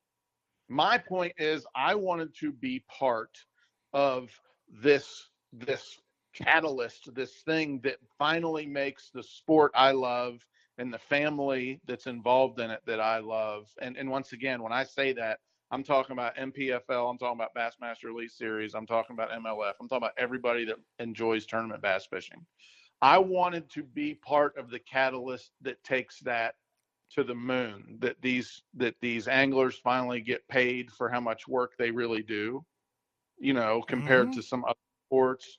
I wanted to be part of, it being big. You know what I mean? Yeah. And I'm big myself. I don't give a crap. Would I like to make a little bit more money? Sure. Who wouldn't? Right? Right. Whatever. Everybody. That's everybody. Not the point. I just wanted to be part of something big. You know what I mean? Like, I just wanted to be part of that. And I feel like us going back to five fish will in the immediate future, I feel like it will help our viewership a little bit. And that obviously will be a good thing. And this is just my opinion, what I feel like that's done is slow down, retard, disassociate ourselves from that main original mission statement was to go to the moon with this thing, was to have, instead of having 500,000 people that are interested in bass fishing, that we're going to be on Barstool Sports and have 5 million people in it. They're going to be betting on it in Las Vegas, and we might not all be walking around with a gold chain and a big clock on our necks like Flavor Flav. Which would be awesome. Let's be Flav. He listened. Big lowlifer, bud. Big lowlifer. Big Flav. Loves it. But anyway, and not that I cared that happened, but just like I said, to be part of this thing. And I think that's taking away from that. And here's a quick explanation that I want to give you that really set it in my mind. And because I originally, when all this started, I wish we would have did 5 fish too, just because that's what I grew up with. That's what I understand. When somebody says, yeah, man, I had 22 pounds today, I know you had 4 4s and a 6. Mm-hmm. Yeah, it's easy. Easy to compute. Right, yeah. Right. Now, when they say, well, Kelly Jordan won today's round, he had 112 pounds. And I'm like, well, did he have did he catch 52 pounders or did he catch, what did he really catch? Like, I don't know. Taking your shoes off, counting fingers and toes. Right. That's what I find myself doing. Yeah. You may not, believe this or not, but I'm not like a mathematician, by any means. So if I can't punch it into my phone real quick, I don't really know. Same. But anyway, but once I started working in the TV side of things, I start making friends in television, in broadcasting. And, they're the people that I work with. And, the guys from the graphics guys to the sound guys, to just, the producers and directors and camera guys and all these guys I'm working with, they're all from sports. But none of them have any fishing in their background. They come from Lucas Oil truck racing series, like basketball, any of the ball sports, golf. There's this eclectic group of really talented broadcast team, mm-hmm. right? And of course, I'm hanging out with them in the evenings. Get done a broadcast. Just like any other blue collar workers, we go down to the pub and get some chicken wings, drink a couple beers. That's right. And I'm talking to them about it. And, and at this time we're covering the pro circuit, which is the former FLW tour, and we're covering the Bass Pro Tour. And it comes up, often that they're kind of like, man, we don't really get into watching the pro circuit, the 5 fish deal. We really like the Bass Pro Tour. And so, of course, I have to query them about this because, I kind of like the 5 fish, but that's what I've known for 35 years, right? And they said, well, one of the things is it's stupid to, you're only allowed to score 5 times. They're like, well, in a baseball game, they let the first, you're not only allowed 5 home runs. The score just keeps counting. You don't tell LeBron James he can only make 5 baskets. You see what I'm saying? Yeah, I love, dude. That is a very simple yet kind of mind-blowing statement, to be honest, that I've never even thought about. Or once you make 5 touchdown passes in football, your 6th touchdown pass doesn't have to be made further back from your 5th one. You know what I mean? They don't understand. Catch a bass and it scores, it's over 2 pounds. Why don't they just keep counting? Like to those guys that were just from regular sports, that they could not figure out that. They also couldn't figure out, well, this whole time thing, why they have to make it back to a certain point by 3 o'clock. Why don't they just fish till 3 o'clock? Because we're not a boat race. We're fishing. It's a fishing competition. So why don't they fish till 3 o'clock? Well, you got to make it back to the weigh-in time. Yeah. And they're like, well, yeah, I can see that in an amateur tournament or a local club tournament, but we're this big organization. Like, we have people out there with them. Like, you just tell them, okay, time's up. Like, why can't, like they just, and it was so simplistic when they told me that I was like, holy shit, you're right. And so here's the thing is also what you may or may not hear a lot about is our viewership was growing. It just wasn't growing at this rate that I'll say we were promised. Yeah. So everybody was like, some guys getting disgruntled, some guys left, this and that, back and forth, and tensions are running high and all this stuff. And it's just like, I think we were pitched something that we were all jumped on and willing to do, but it could have maybe been a little far-fetched, and maybe we should have realized that, hey, yes, this is a good idea, but in a year or two, them talking about Jordan Lee like he is LeBron James, it's just not going to happen that fast. Yeah. And maybe a little bit shame on us for thinking it was going to happen that fast, but it was happening. We are growing. MLF was growing. We were getting more and more viewers, and people were out and outside of the typical five fish, the typical 500,000 followers that bass fishing's always had. Right. It was just happening at a much slower rate. And I'm just disappointed that now, 4 years into it, and I'm really just going to say 3 years into it, because that first year when it was a 1 pound minimum, Experiment. and that wasn't even the same game. No. Okay, let's just not even worry about that. We can all agree that. But now that we're at 2 pounds and sometimes even higher, 3, yeah. we're back. In my opinion, it's the deal. And now that we're going to go back.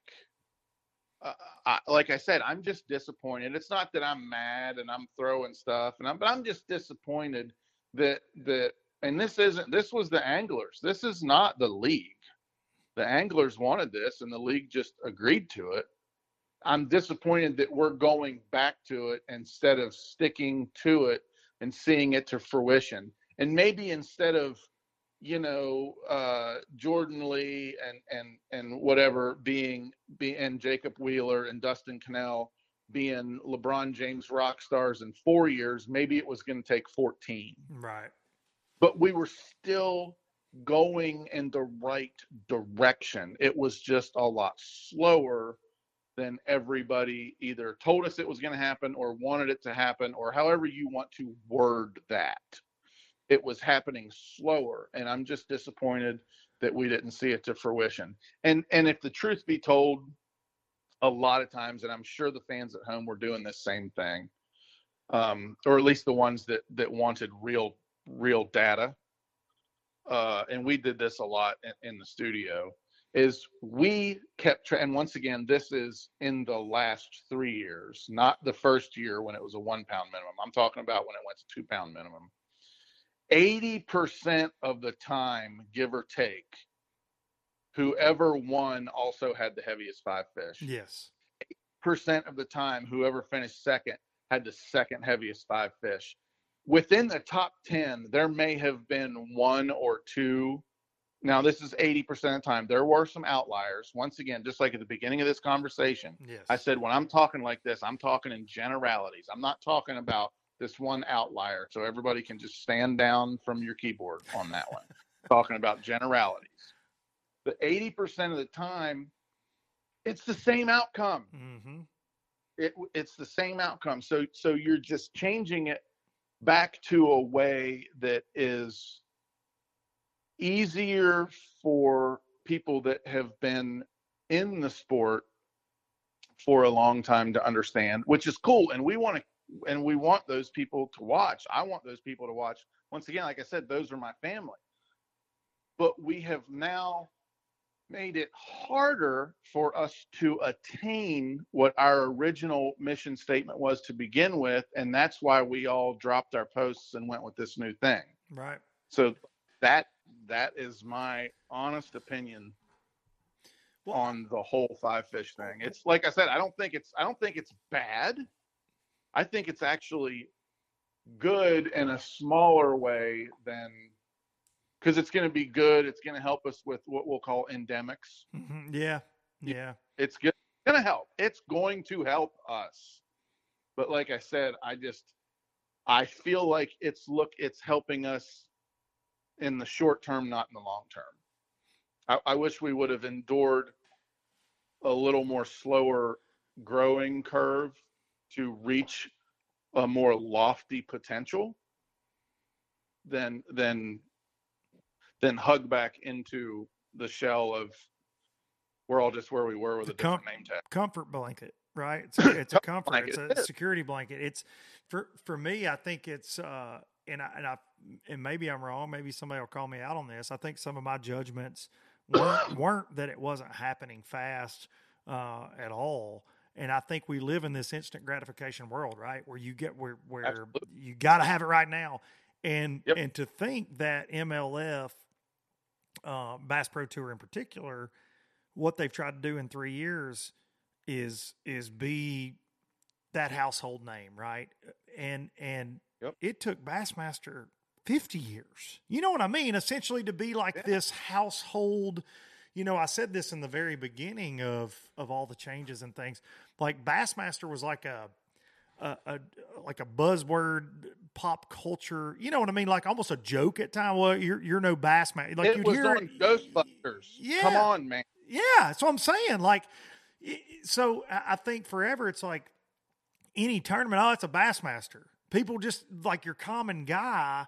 It was just a name that they knew. The Bassmaster. Like I've heard it with MPFL, dude. I've been at events on site and people be like, "Oh, is this the Bassmaster?" They don't know. Yeah. They're just like, "Oh, well, you guys," like me and Fat Cat, like you're saying, or Dudley last year, sitting at a bar eating chicken wings. People are like, "Oh, are you guys in town for?" "Oh, we commentate a fishing tournament." "Oh, the Bassmaster?" They don't know. They don't know. Right. And I think that's what you guys were definitely up against. It's what MPFL's been up against is this. You know, the commonplace status quo, you know, gorilla of an organization that's out there. And I know in MPFL's case, they're not trying to be Bassmaster or be bigger than Bassmaster, obviously. But I'm just saying you're constantly compared to that because I've faced that. And maybe this is why I've changed my, you know, at least my approach on things, working with MPFL and hearing some of the things you're saying. It's like, and you guys are obviously, you know, financially backed a lot better than us. And you've got that star power, these household names that we don't have and things like that with the league. But man, the frustration of, I'll never forget sitting down with a sponsor of mine that had inquired about sponsoring MPFL at one time during the inaugural season. And they were talking about, well, have you seen your live stream numbers compared to Bassmaster? Swear to God. And I said, you're comparing what I'm doing to what JM and Associates and freaking Mark Zona and Tommy Sanders and Ron. Right. And what? Like, that's not apples to apples, dude. It's not. Right. It's not. You can't do that. And I felt like that was so unfair to do that. And I feel like at the same time, that's what a lot of fishing fans did. That's what I did at times with BPT is you expect this.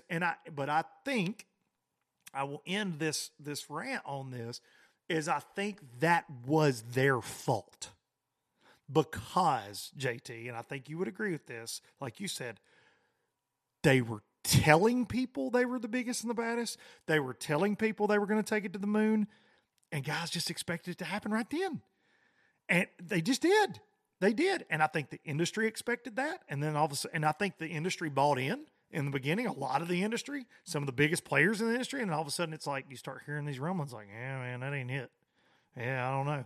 You're hearing it from the anglers. So I think that they did themselves a disservice by going, by God, King Kong ain't got shit on us. Here we are. And I like that attitude. I like that. You're like that. I'm like that. I'll tell you straight up for what I think. Especially if I think I'm going to do good and someone will be like, hey, I'm not talking about fishing. You know what I mean? Like, hell, here you go. Yeah, I am good at that. Piss off. Like I just whatever. Yep. So I like that. I appreciate that, but I think that's what got them this perception of it's failing, or this perception of it's not Bassmaster, or it's not going places. And I do think that's unfair. Self-inflicted, yes, to a degree, but not fair, because like you're saying, it was growing. You can't, like, the scuttlebutt now, and I've said this, like Red Crest this year, holy crap, dude. The waning moments, that Bobby Link, dude, it was epic. Unbelievable. I had guys there watching you guys live. It's like this sport. It is a sporting. It turned into, dude, weigh-ins are boring. Period. End of story. Oh, they terrible. just are. Bassmaster class, you got 3 hours in a damn arena. Would I like to get pulled through one? Yeah, but I dude. have to interject this. I have to interject this right now. The very first MLF Select that I ever personally competed in, Yeah. myself. And I'm not just talking about the fans' perspective. I'm talking about me as an angler, as a competitor. Okay, blow the whistle. It's 3 o'clock. You got second. You know, like, Yeah. oh, cool. But there was no race. And this is totally personal. Yeah. There's no race back to the weigh-in. There's no getting a bag, standing in line. And you got to remember this. I've been doing this for 23, 24, 25 years at this point. Dude, it's 40 mile an hour back to the boat ramp, put it on a trailer, and go to the hotel and have a beer. Yeah. Like, that's way, just from an angler's perspective, that's way better. Now, don't get me wrong. I do like being able to interact with the fans. That's when I said at the first of this, had you guys had weigh-ins, that's what I mean. A fan interaction that gives them a reason to come. You know what I mean? Come out. Yeah. But I don't really know. And you know, and we tried to have that deal where the guys came with boats, and it just didn't work. And I will go down saying that our catch, weigh, and release, like I hope we hold that torch and never go back to the weigh. It is fantastic. Yeah, it's great. So much better for the fish. Yeah. So of course. So much better. You know, it is. And I'll be the guy that I'll sit here and tell you that I'm still going to fish live well tournaments. I still fish tournaments, you know, a couple, 3 a year around the house here. I'll tell you this.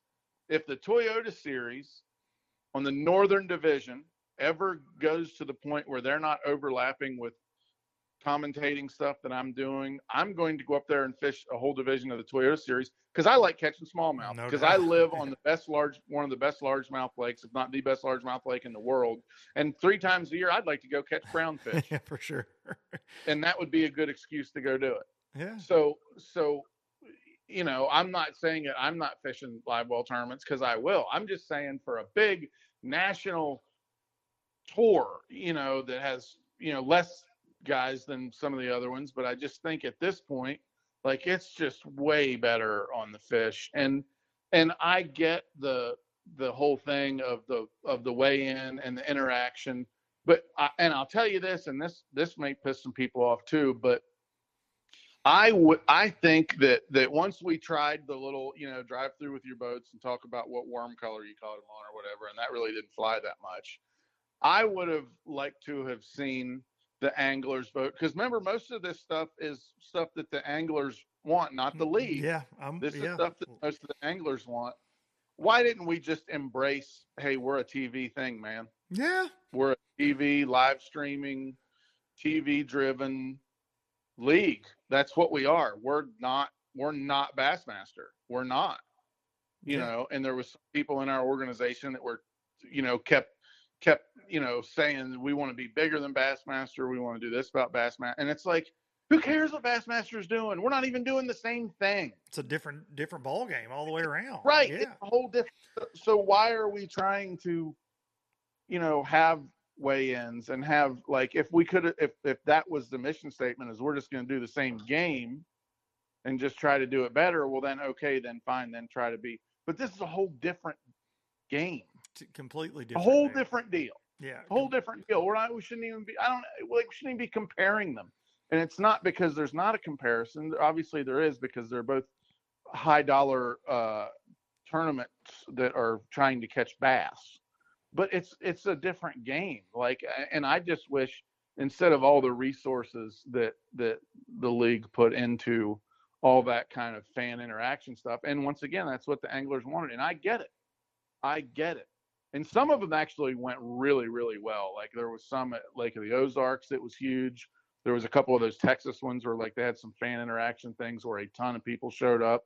And it's funny enough that when they have these fan interaction things that are not actually at the end of the fishing day, and I would have never bet this in a million years, but they have some of this fan interaction stuff that's like during their days off that a lot of people come to. Like a lot of people show up and, you know, they hang out and talk to the anglers and they got all their boats there in a parking lot. And like, you know, I'm not saying there's as many people as at a Bassmaster Elite Series weigh-in, but there's a lot of people. There's hundreds of people show up at some of those things. You know, like that's easy to do instead of having something to do, you know, like after a weigh-in with a stage and all this stuff. Like I just think it's almost like that deal, like find your lane. Yeah, get in it. You know, this is the lane we're in. We're not, you know, we're not getting 8,000 people to come, and not that the Elite Series isn't getting 8,000 people at a weigh-in. No, they're not. No, yeah. Right, Classic's but you know what I'm huge. saying. Classic's huge. I've been to a lot of regular absolutely. season Elite Series weigh-ins, and it depends on where they're at, right? Like I've seen some ridiculous ones where you're like, "Holy crap, these people are here," but you also see some that are like, "Yeah, that all right." Is the normal wives and girlfriends. Yeah, Right. yeah, exactly. That's what it is. Exactly. That's right. MLF, and so's MPFL, and that's what it right. is. That's right. Bass fishing. Bass fishing. That's what it is. Still fishing. Still stinky, slimy fish that we pull Right. from the lake. Right. I mean, it just is.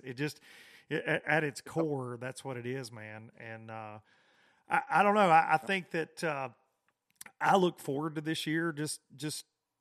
I said that before the format changed. The schedule's fantastic.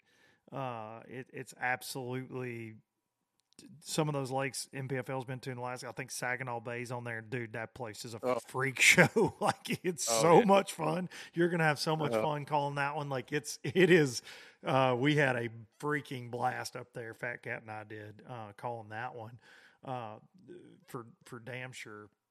Something that I appreciate your honesty, dude. Like just 1,000,000%.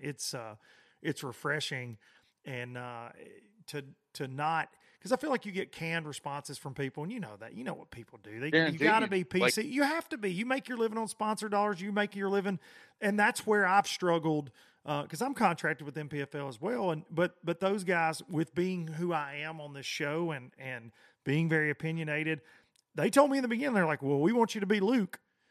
And I'm like, well, okay. Well, if we have crap go sideways, like, just know like, I'm going to talk about it because it's what I do. It wouldn't be fair to MLF or to Bassmaster if MPFL had something happen, you know, that I could actually talk about. Now, I do have an NDA on, so I can't get on here and give you nuts and bolts about the business that I know. You know what I mean? Like actual behind the scenes kind of stuff, because I do in my comment. But like if there's stuff, like I want to talk about it for damn sure. Me too. And I'll tell you one thing. So you want to talk about being opinionated? You know, that's probably why you and I get along so good. For sure. Because I am as well. But and I'm going to say something, and I am talking about the entire bass fishing industry.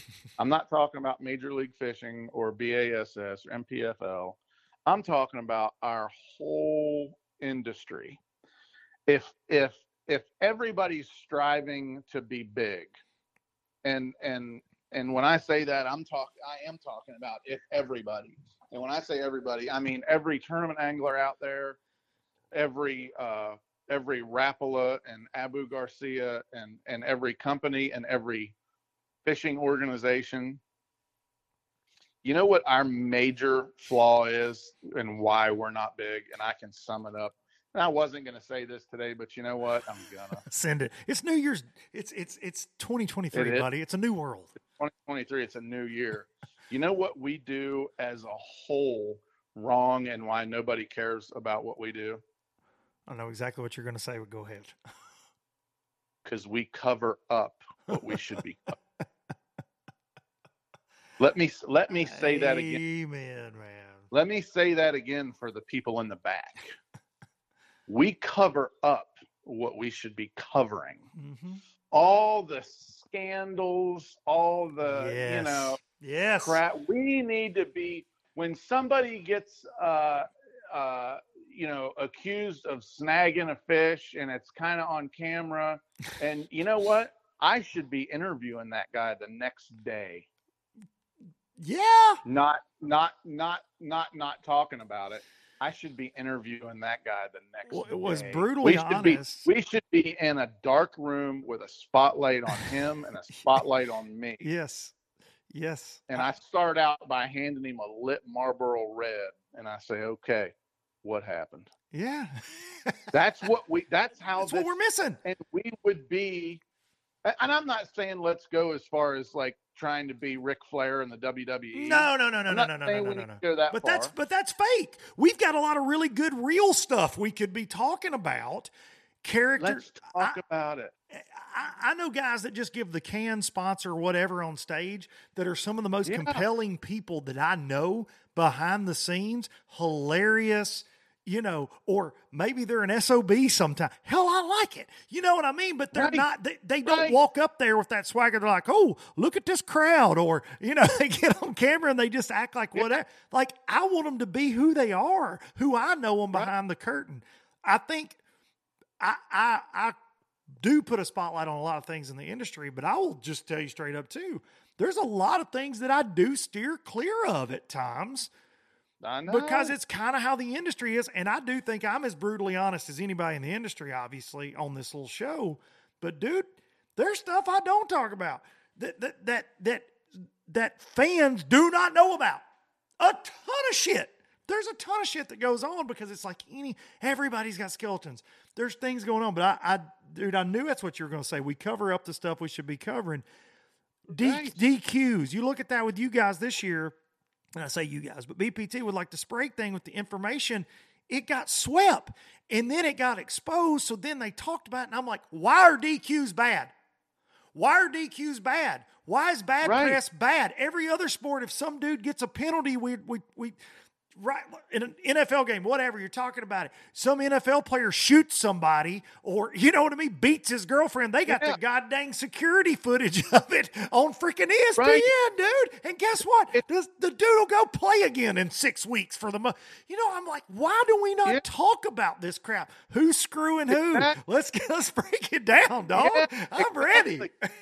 It's almost like the federal government's running bass fishing. There's more stuff swept under the rug than like you could even imagine. Like I don't understand. And that's the thing. If they really want to grow this sport, that's what we have to do. We have to have something that people will be like, oh damn, I want to hear what happened there. Yeah. Instead of being like, oh, they're gonna say I'm so blessed because I caught him on a purple worm. Yeah. If I hear one more guy that's blessed away. Yeah. And I'm a Christian. I'm a man of God. We're not taking shots at that, but I'm just saying, I have a very great relationship with God. I do. But I'm just like, come on, man. Like, it's the same guy that I hang with that's doing backflips off of a stripper pole, and then he gets up there and says, "Yeah, well, I just, I got to thank my wife and kids, and Lord's blessed me today." And I'm like, "Hey, bud, be you, because you are awesome. Right. You are awesome. Right. Be awesome. Like, just talk, be who you are." I think like we've got these characters now. Whether it's a fighter, and I hate to say character because Seth's real as rain, dude.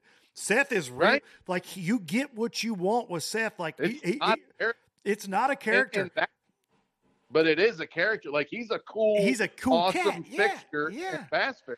Yeah, but it's like I've seen sponsors and I've had conversations with people about like Matt Robertson, and people get put off sometimes. Now, he's got a lot of sponsors, don't get me wrong. Matt does very well, I feel like, and grows all the time. But I'm saying there are people in this sport like, oh, we don't have any room for that in bass fishing. And I'm like, what, a redneck from damn Kentucky? Hey, bud, I don't know if you know this, but your customer base is that. That's what we are. It's a redneck sport. Jesus, but you have these conversations with people and I'm like, damn, that's the direction we should be headed. Not, well, guys, I just got to say, Big shout out around that Triton Mercury all the way up and down this place 75 times. Got me back. And, honey, I'm coming home to see you and the kids. You know, whatever. Right. And it's just Yeah. what? That's Why are we doing this? Why are we doing this? Yeah. No, dude, covering up what we should be covering up. Put it on a T-shirt, somebody.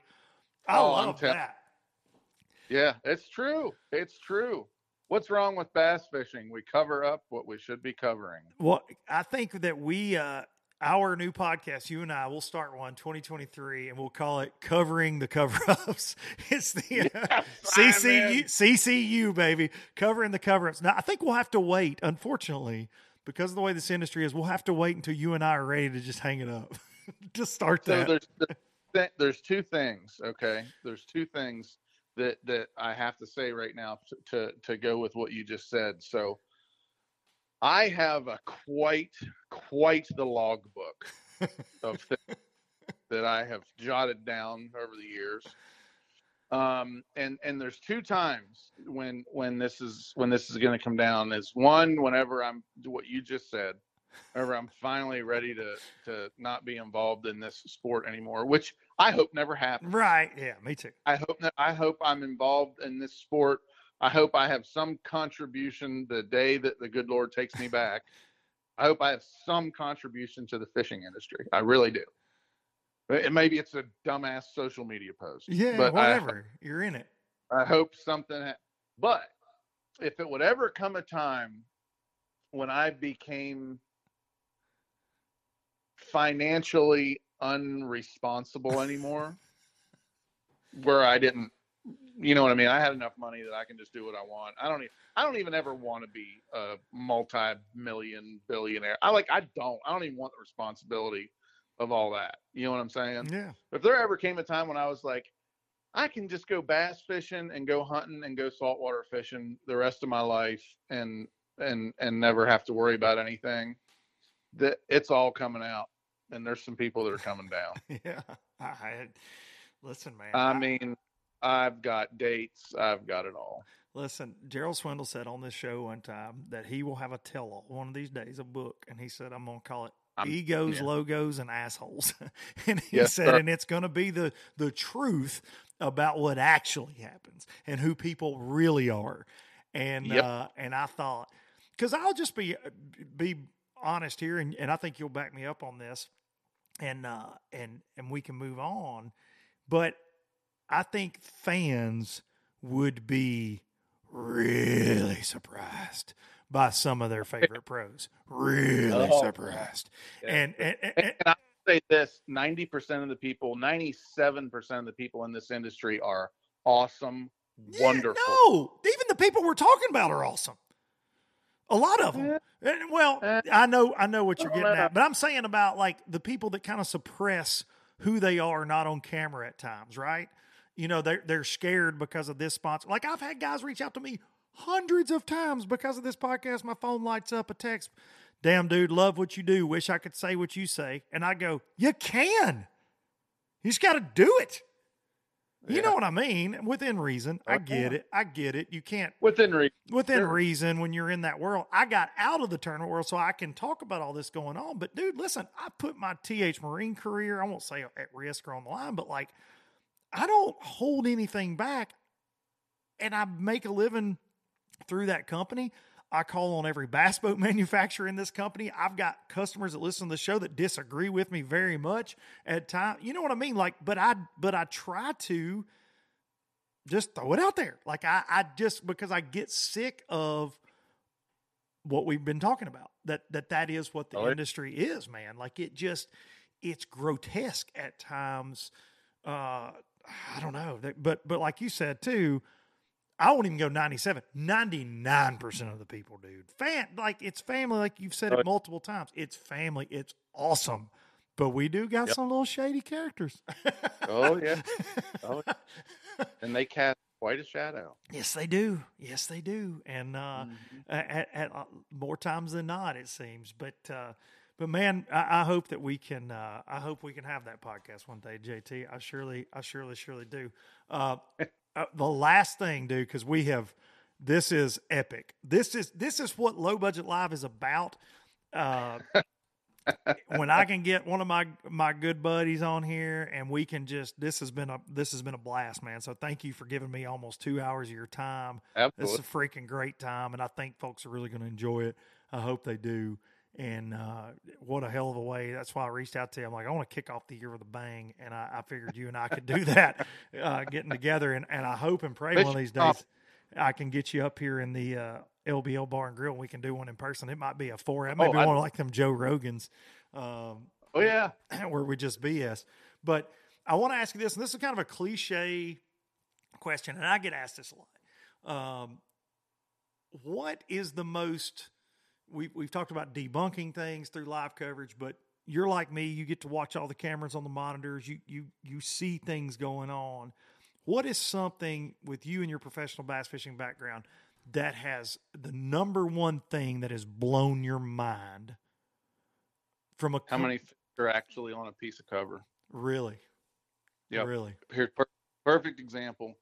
And MLF has opened up with their format and their scoring system to be able to see. And like we were talking, we spent a half hour talking about this earlier. Right. Deep stuff. Like, this is just an instance. This isn't an actual, but it's just for instance, an easy way for me to describe to you this scenario. Dude pulls up on a stretch of docks. There's 5 docks in the stretch. The second to last dock's got a red roof on it. He catches a bass out from underneath that dock, fishes the next dock, takes off. 30 minutes later, another boat pulls in, fishes down that stretch of docks, gets to the one with the red roof on it, catches a bass out from underneath it, goes to the next dock, fishes that dock, takes off. His wake isn't hardly even done beating the banks on down the river before the next boat pulls into that same stretch, fishes all 5 docks, catches a 3-pounder out from underneath the red boat dock, fishes the next one, takes off. 2 hours later, another boat comes in. Same scenario. You can do that same scenario with a shallow hump. And I'm not talking about a big underwater shell bed that has a whole, a whole lives on. I'm talking about a piece of cover. And I'm not talking about one stick in the spawn. I'm talking about a piece of cover like a dock, or like a full-blown lay down. Not like a little, you know what I mean? Like a full-blown lay down, or one in some of those lakes that have like isolated clumps of grass instead of big, vast grass beds, like some of those northern lakes, you know what I mean? And like that 8 or 9 feet of water, and there'll be this one clump of grass, straight out from the moored pontoon boat. How many guys will come and catch a fish off the exact same piece of cover throughout the course of a day, and not a single one of them ever went back and fished it again? And they all think they're the only one that fished that stretch, and they just happen to catch a fish off that stretch and keep going. And I'm not saying it happens all the time, but when it happens, it's like, and like all week, I'll watch guys catch fish off this red boat dock. You know what I mean? Like, it's it's weird, but if I would, which I never will, like I said, that's just part of my life that I'm done with. But if I would ever go back to fishing national tournaments and traveling all over the country again, the last hour of my day, if I was, not a ledge fishing tournament, if it's just what would we call it, a junk fishing tournament, just when you're fishing the bank and you're just fishing anything that looks good, I would spend the last hour of my day going back and fishing the exact same piece of cover that I caught a fish off of during that day. That's good stuff. You see what I'm saying? Yeah. You know what I mean? Like if I know I have to start going back at 2:15, I would stop my fishing day at 1:15 and retrack every fish that I caught. Interesting. I've seen that. 100. Yeah, I've seen that play out with MPFL as well. Like I have. We had Keith Carson at Winnebago last year, and he got sniped, poached the last day. I'm not gonna lie, a little bit by another angler. But Keith was leading that event after day 2, and weighed every bass out of the same tree. Every bass, same tree. It was incredible to watch. He never moved. One tree, one lay down on a point. Now it had some current, and there was a little bit, you know what I mean? Like there was a lot going on there, but it was one tree. He never moved. I talked to him the night before the final day, and he's like, yeah, I'm going to go back there. and a guy beat him to it, which was, you know, a deal in itself. But It might have been a beating after that. I didn't see that. I didn't see that initial. I don't think I'd have stood for that. Yeah, it was interesting, man. And I'm talking out of turn because I didn't see this scenario go down. I didn't happen to watch that episode. I think they had been fishing close to each other, but I don't think that they had just fished that, you know what I mean, that one spot. And Keith didn't get back on it until late in the afternoon, and this guy caught him off of it. Where he had been, and we'd been, you know, covering him. Keith was way up there in AOI, so we had a camera in his boat day one. Then he's the leader, so we're with him day two. So we've been watching this. You know how you see a lot of that too, don't you? Oh. Those kind of things are always amazing. You're like, here you come. Me and Fat Cat are looking at each other side eyed in the studio, like, what's about to go down here? For damn sure. JT Kinney. Before you were going to say that's one of the things I was going to say though is the point I was making was times when it's not a guy sitting on one tree all day. Yeah, you're just talking about 15 guys fish the same piece of cover and 14 up catch a fish off of. Incredible.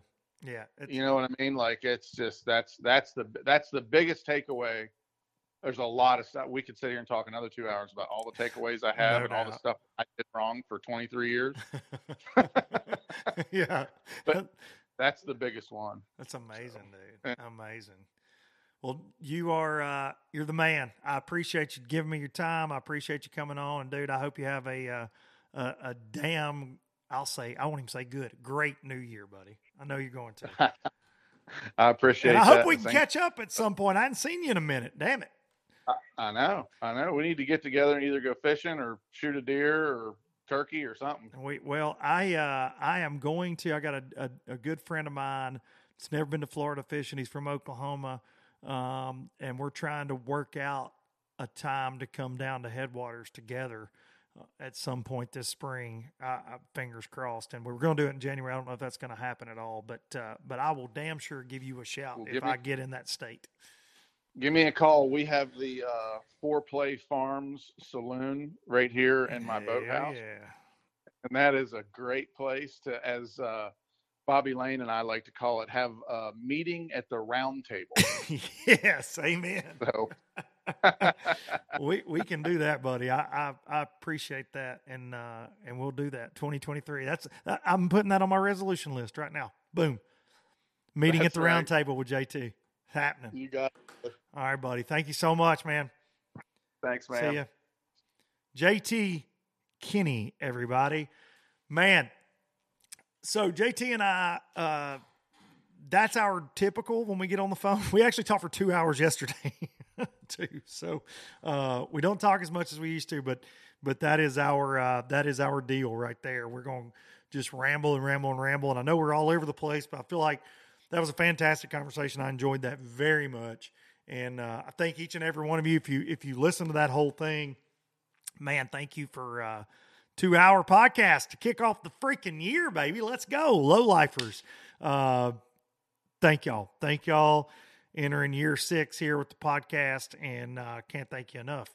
I'm going to take you out with some Biloxi Blues like always.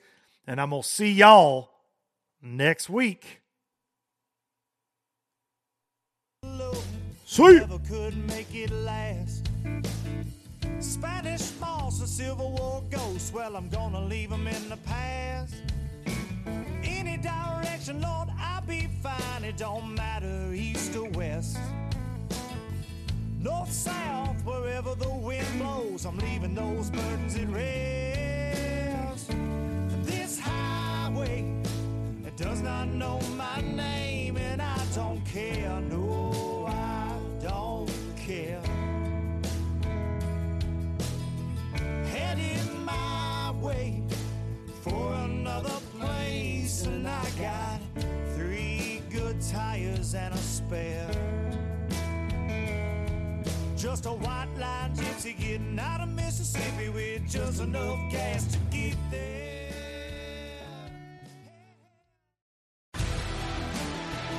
Spend your Saturdays with life on the water. Join Captain Brandon Simmons for fishing, diving, travel, and so much more. You want to succeed. You want to fish. You want to be one of the greatest. Oh, look at that thing, dude. Wow. Oh. Let's see what kind of trouble we can get into today. Don't miss Life on the Water every Saturday night from 7 to 9 p.m. Eastern on Waypoint TV. The destination for outdoor entertainment.